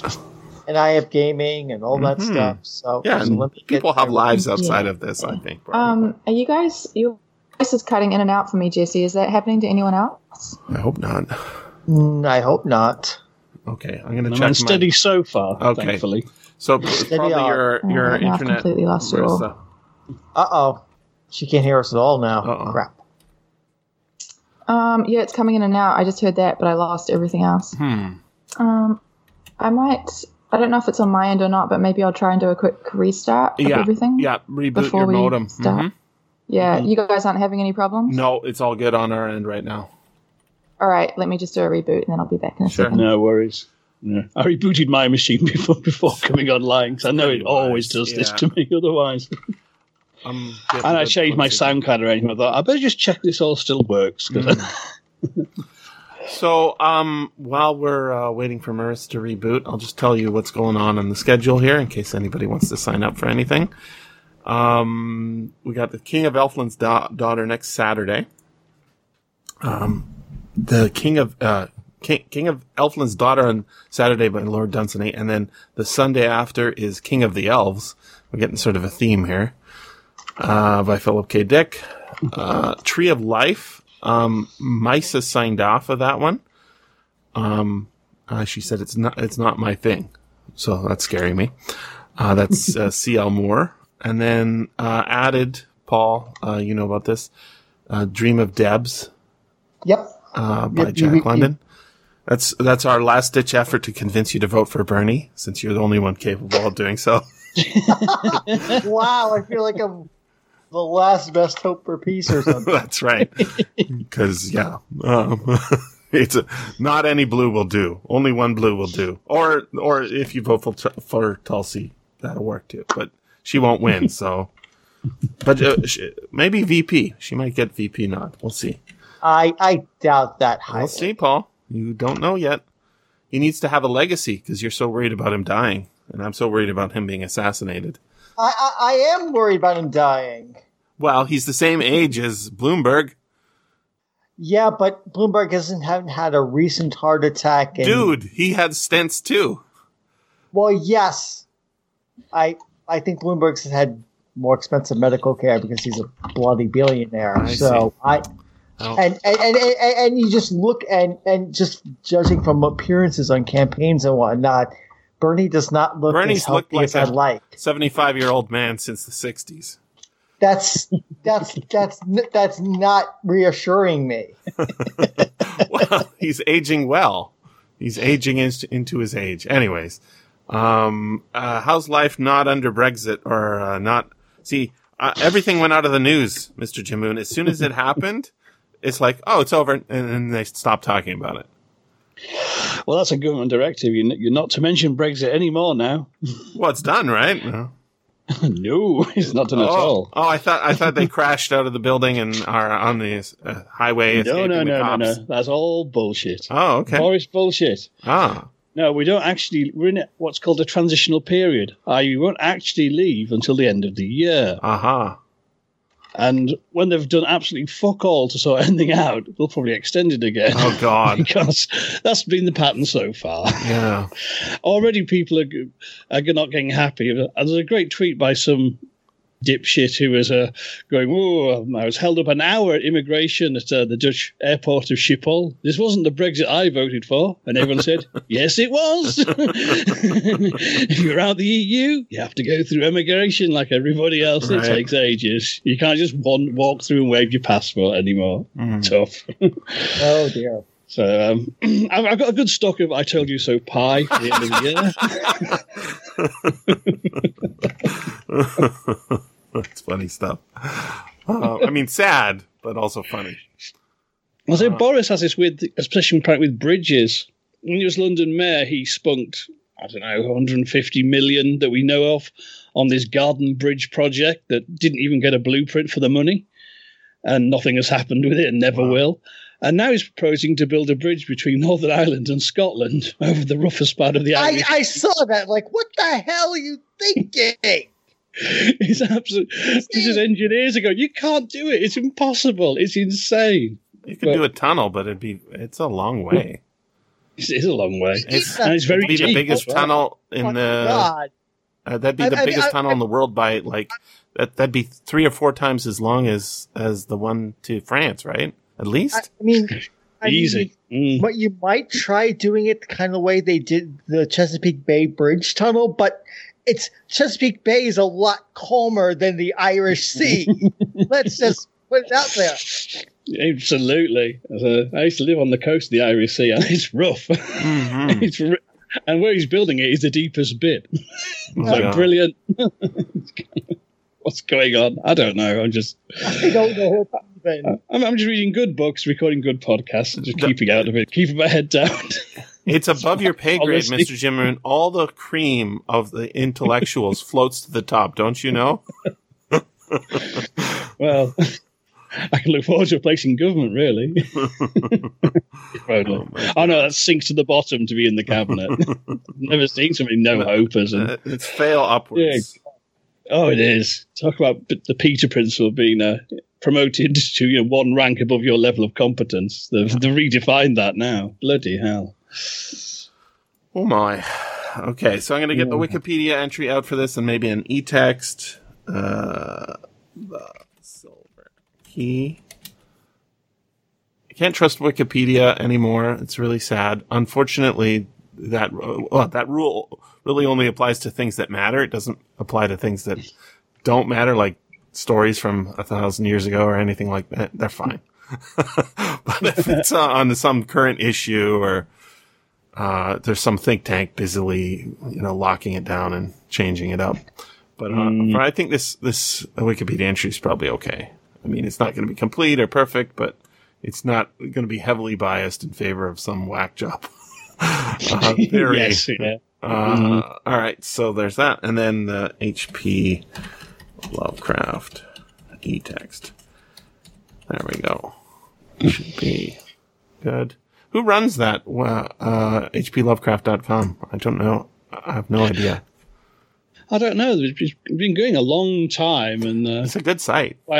it's very useful. I mean, getting the chronology, to place when stories were written and published and get the same dates is very useful. I found it very handy over the years, and just be able to link to the text as well, and a good bit of obscure stuff you can't find anywhere else as well. Mm-hmm. So the essays and whatnot. And a lot of the poems are there too, which is pretty good. That's fantastic. It is. Very handy. All right. Did we get Marissa back yet? No, not yet. Okay. I'm going to see if she's online. Oh, no, it says she's there. Oh, no, it doesn't. She should be able to hit join when she comes back. But I will try and add her in again, just in case. And I'll try and add... Evan says green. What's green with a white dot in the middle mean? I don't know. I've never seen that. I don't have the code. Damn it. Why would they do that? I know. I think green with the white dot means they're online, but they're not in your call. Maybe. Okay, I'll try and add both. Because you are green without a dot. Yeah, no, green just means they're ready to go, right? Yellow means like they're away from their computer, or like their computer's not active or something like that. You'd think like you pick a standard and you stick with it. Now, there's a little heart emoji, and then you run your mouse over that, and you can give a thumbs up or some sort of emojis. It's like I'm on it says it.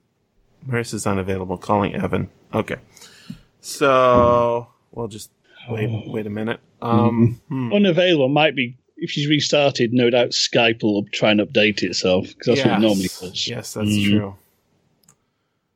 I got the Last Days of Thrones going out tonight. Paul, that's yes, with you and me only. That's right. And it's a good one. It's a good one. No, I thoroughly enjoyed it. Yeah. I'm surprised. It's just a little odd when it's just a one-on-one. Some random old science fiction story. Turns out, Mr. Jimin, it turns out that it's like it was a major inspiration for Star Trek. Back. Oh, there she is. Ah. Yeah. Sorry, Skype took half an hour to turn back on. Oh yeah, no doubt. So this story called Last Days of Thrones was a major inspiration for Star Trek in that the main character has a conversation with a computer and basically tries to convince it in the Kirk style. You need to do what I tell you because I'm out logicking you. And then Paul found a quote where Gene Roddenberry said, "I'd stand in line for the rain for a John S.J. Burns story." Yep. That's like, wow. So there's a connection. And that's cool. Where you see, so I watched an episode last night of Star Trek, the one that was supposedly sort of Lovecraftian. I did the other night too. I watched Errand of Mercy for the fun of it. Which one is that? That's a one with the Organians. No, I don't remember. That's it's the Klingon Federation War planet of apparently simple medieval people, and turns out they're actually powerful space aliens with lots of powers, and they kind of want both sides. Like, stop fighting, you idiots! And they have to listen because they're pretty potent. That's when the Americans and the Soviets invade the Dreamlands, right? And Carter says no. That's right. Or Nyarlathotep, if you want to really go. No, Nyarlathotep doesn't show up in the Dreamlands. I don't think. Well, I thought he had something going on up in the Plain of Lang. Maybe I'm wrong. Oh, you may be right. Yeah, but he's not walking the streets of Ulthar. True. But he does show up in the United States. But anyways, the cool part about that episode is called "Is There in Truth No Beauty?" Has first of all, there's this alien ambassador who, if you look at him, you go insane. Yes, I remember that one. Yes, the Medusa. Right, and then Diana Muldaur, the actress who later was on Next Generation, as the bad doctor. I don't like that season. I don't like that doctor. Whatever, she was fine. But the important part is this story is like jam packed with ideas, and also it's super weird. Like the editing style, is super weird. So like we get the fisheye lens. So when you're seeing from Crazy Man's point of view, and then like she's randomly blind. But that's sort of involved with the story. And it turns out that the person who wrote it was a fan of the show who just submitted it, as like, I like this show. Here, check this out. It was a third season episode after all. Yeah. She actually wrote 2 episodes, and she was a librarian. So it's like full of, literary references, and it's got that sort of Lovecraft element. And, there's a lot of Star Trek that does the literary thing, like Conscience of the King, for example, is straight off. Let's borrow Hamlet. Sure, but the fact that it was not written by a team member, and it wasn't like a standard science fiction writer. She and her script got produced is pretty amazing. Just some random librarian lady. Kind of interesting. Anyways, let's do a show, shall we? Let me get my recorder started and ready for action. Good idea. Let's see what we got here. Do I have one? Oh, yeah, I have one. All right. Marissa, you all good? I'm all good. And yours, audio's better now? Yeah, you guys haven't cut out again, so excellent. Hopefully that cleared the whatever it had to cough up. Okay. How's life in Los Angeles? It feels pretty dirty after New Zealand. Oh, right. Yeah, that's why we haven't seen you so long. Yes, had a nice month in like a clean, fresh, nature-filled country. Now I'm back to the human feces on the street and the pollution and all the good stuff of LA. Oh my! It's a bit harsh. There is no place like New Zealand, Marissa. I've learned that to my own credit. There is no place. Yeah. I am planning to go to Worldcon this year. So I think that's Oz, Paul, not New Zealand. No, there's no place like New Zealand either. Or Kansas. There's no place like Australia either. That's a different thing. That's a different problem. There's no place like a lot of places, I guess. That's probably true, yeah. Mr. Jimoon, did you see Morgan Scorpion? What's her name? I don't know her real name. I can't remember. Julia Morgan. Yeah. She has a fox in her house. Yes, yeah. That was whack. She had what? Sorry? A fox in her house. Oh, cool. Apparently it got in somehow, and it's got mange. Oh, that's not so cool. Yeah. We've been in a few times, and she's, because I saw earlier last week, so I've had a smelly cat in my flat. Because, if you have cats, they often bring their buddies in, and sometimes you get interlopers. And then the smelly cat was under my bed and looked, it was a fox. Oh, my God. I had to get the RSPCA to check it out. And she got mange, so that's all right, and they got it back out again. But apparently you can treat mange because there's stuff you can put into food and leave out for them, which will clear it up for them. That's good. So that's yeah. You guys don't have coyotes, right? No, we just have urban foxes. Yeah, they're filling the same niche. Mm-hmm. Oh yeah, Marissa and me and Paul. I'm sure you have them too. What, coyotes? Yeah. Yeah, they occasionally come into the Twin Cities. Yeah, they're sort of really well spread. They adapt very well to human society. So yeah, you got to give coyotes credit. You have to give them a ride over to the UK to get them. Well, we were introducing the wolf in parts of Britain. Which, that's how long crazy. before we get urban wolves? I don't know. Probably not long at all. No, and I Bringing don't think back wolves and wild boar. Yeah, it won't go well the first time they take a kid. Nope. They're not going to like that. There's a reason why they were hunted down to extinction in the first place. It's true, and it's not just the sheep, because it's all nice to be friends with a cat because it can't physically rip your throat out very easily. It can hurt the fuck out of you, but your just weight is big enough to stop it. Anyways, let's go to a nicer place, shall we? Let's go to the Dreamlands. Yes, indeed. All right, here we go.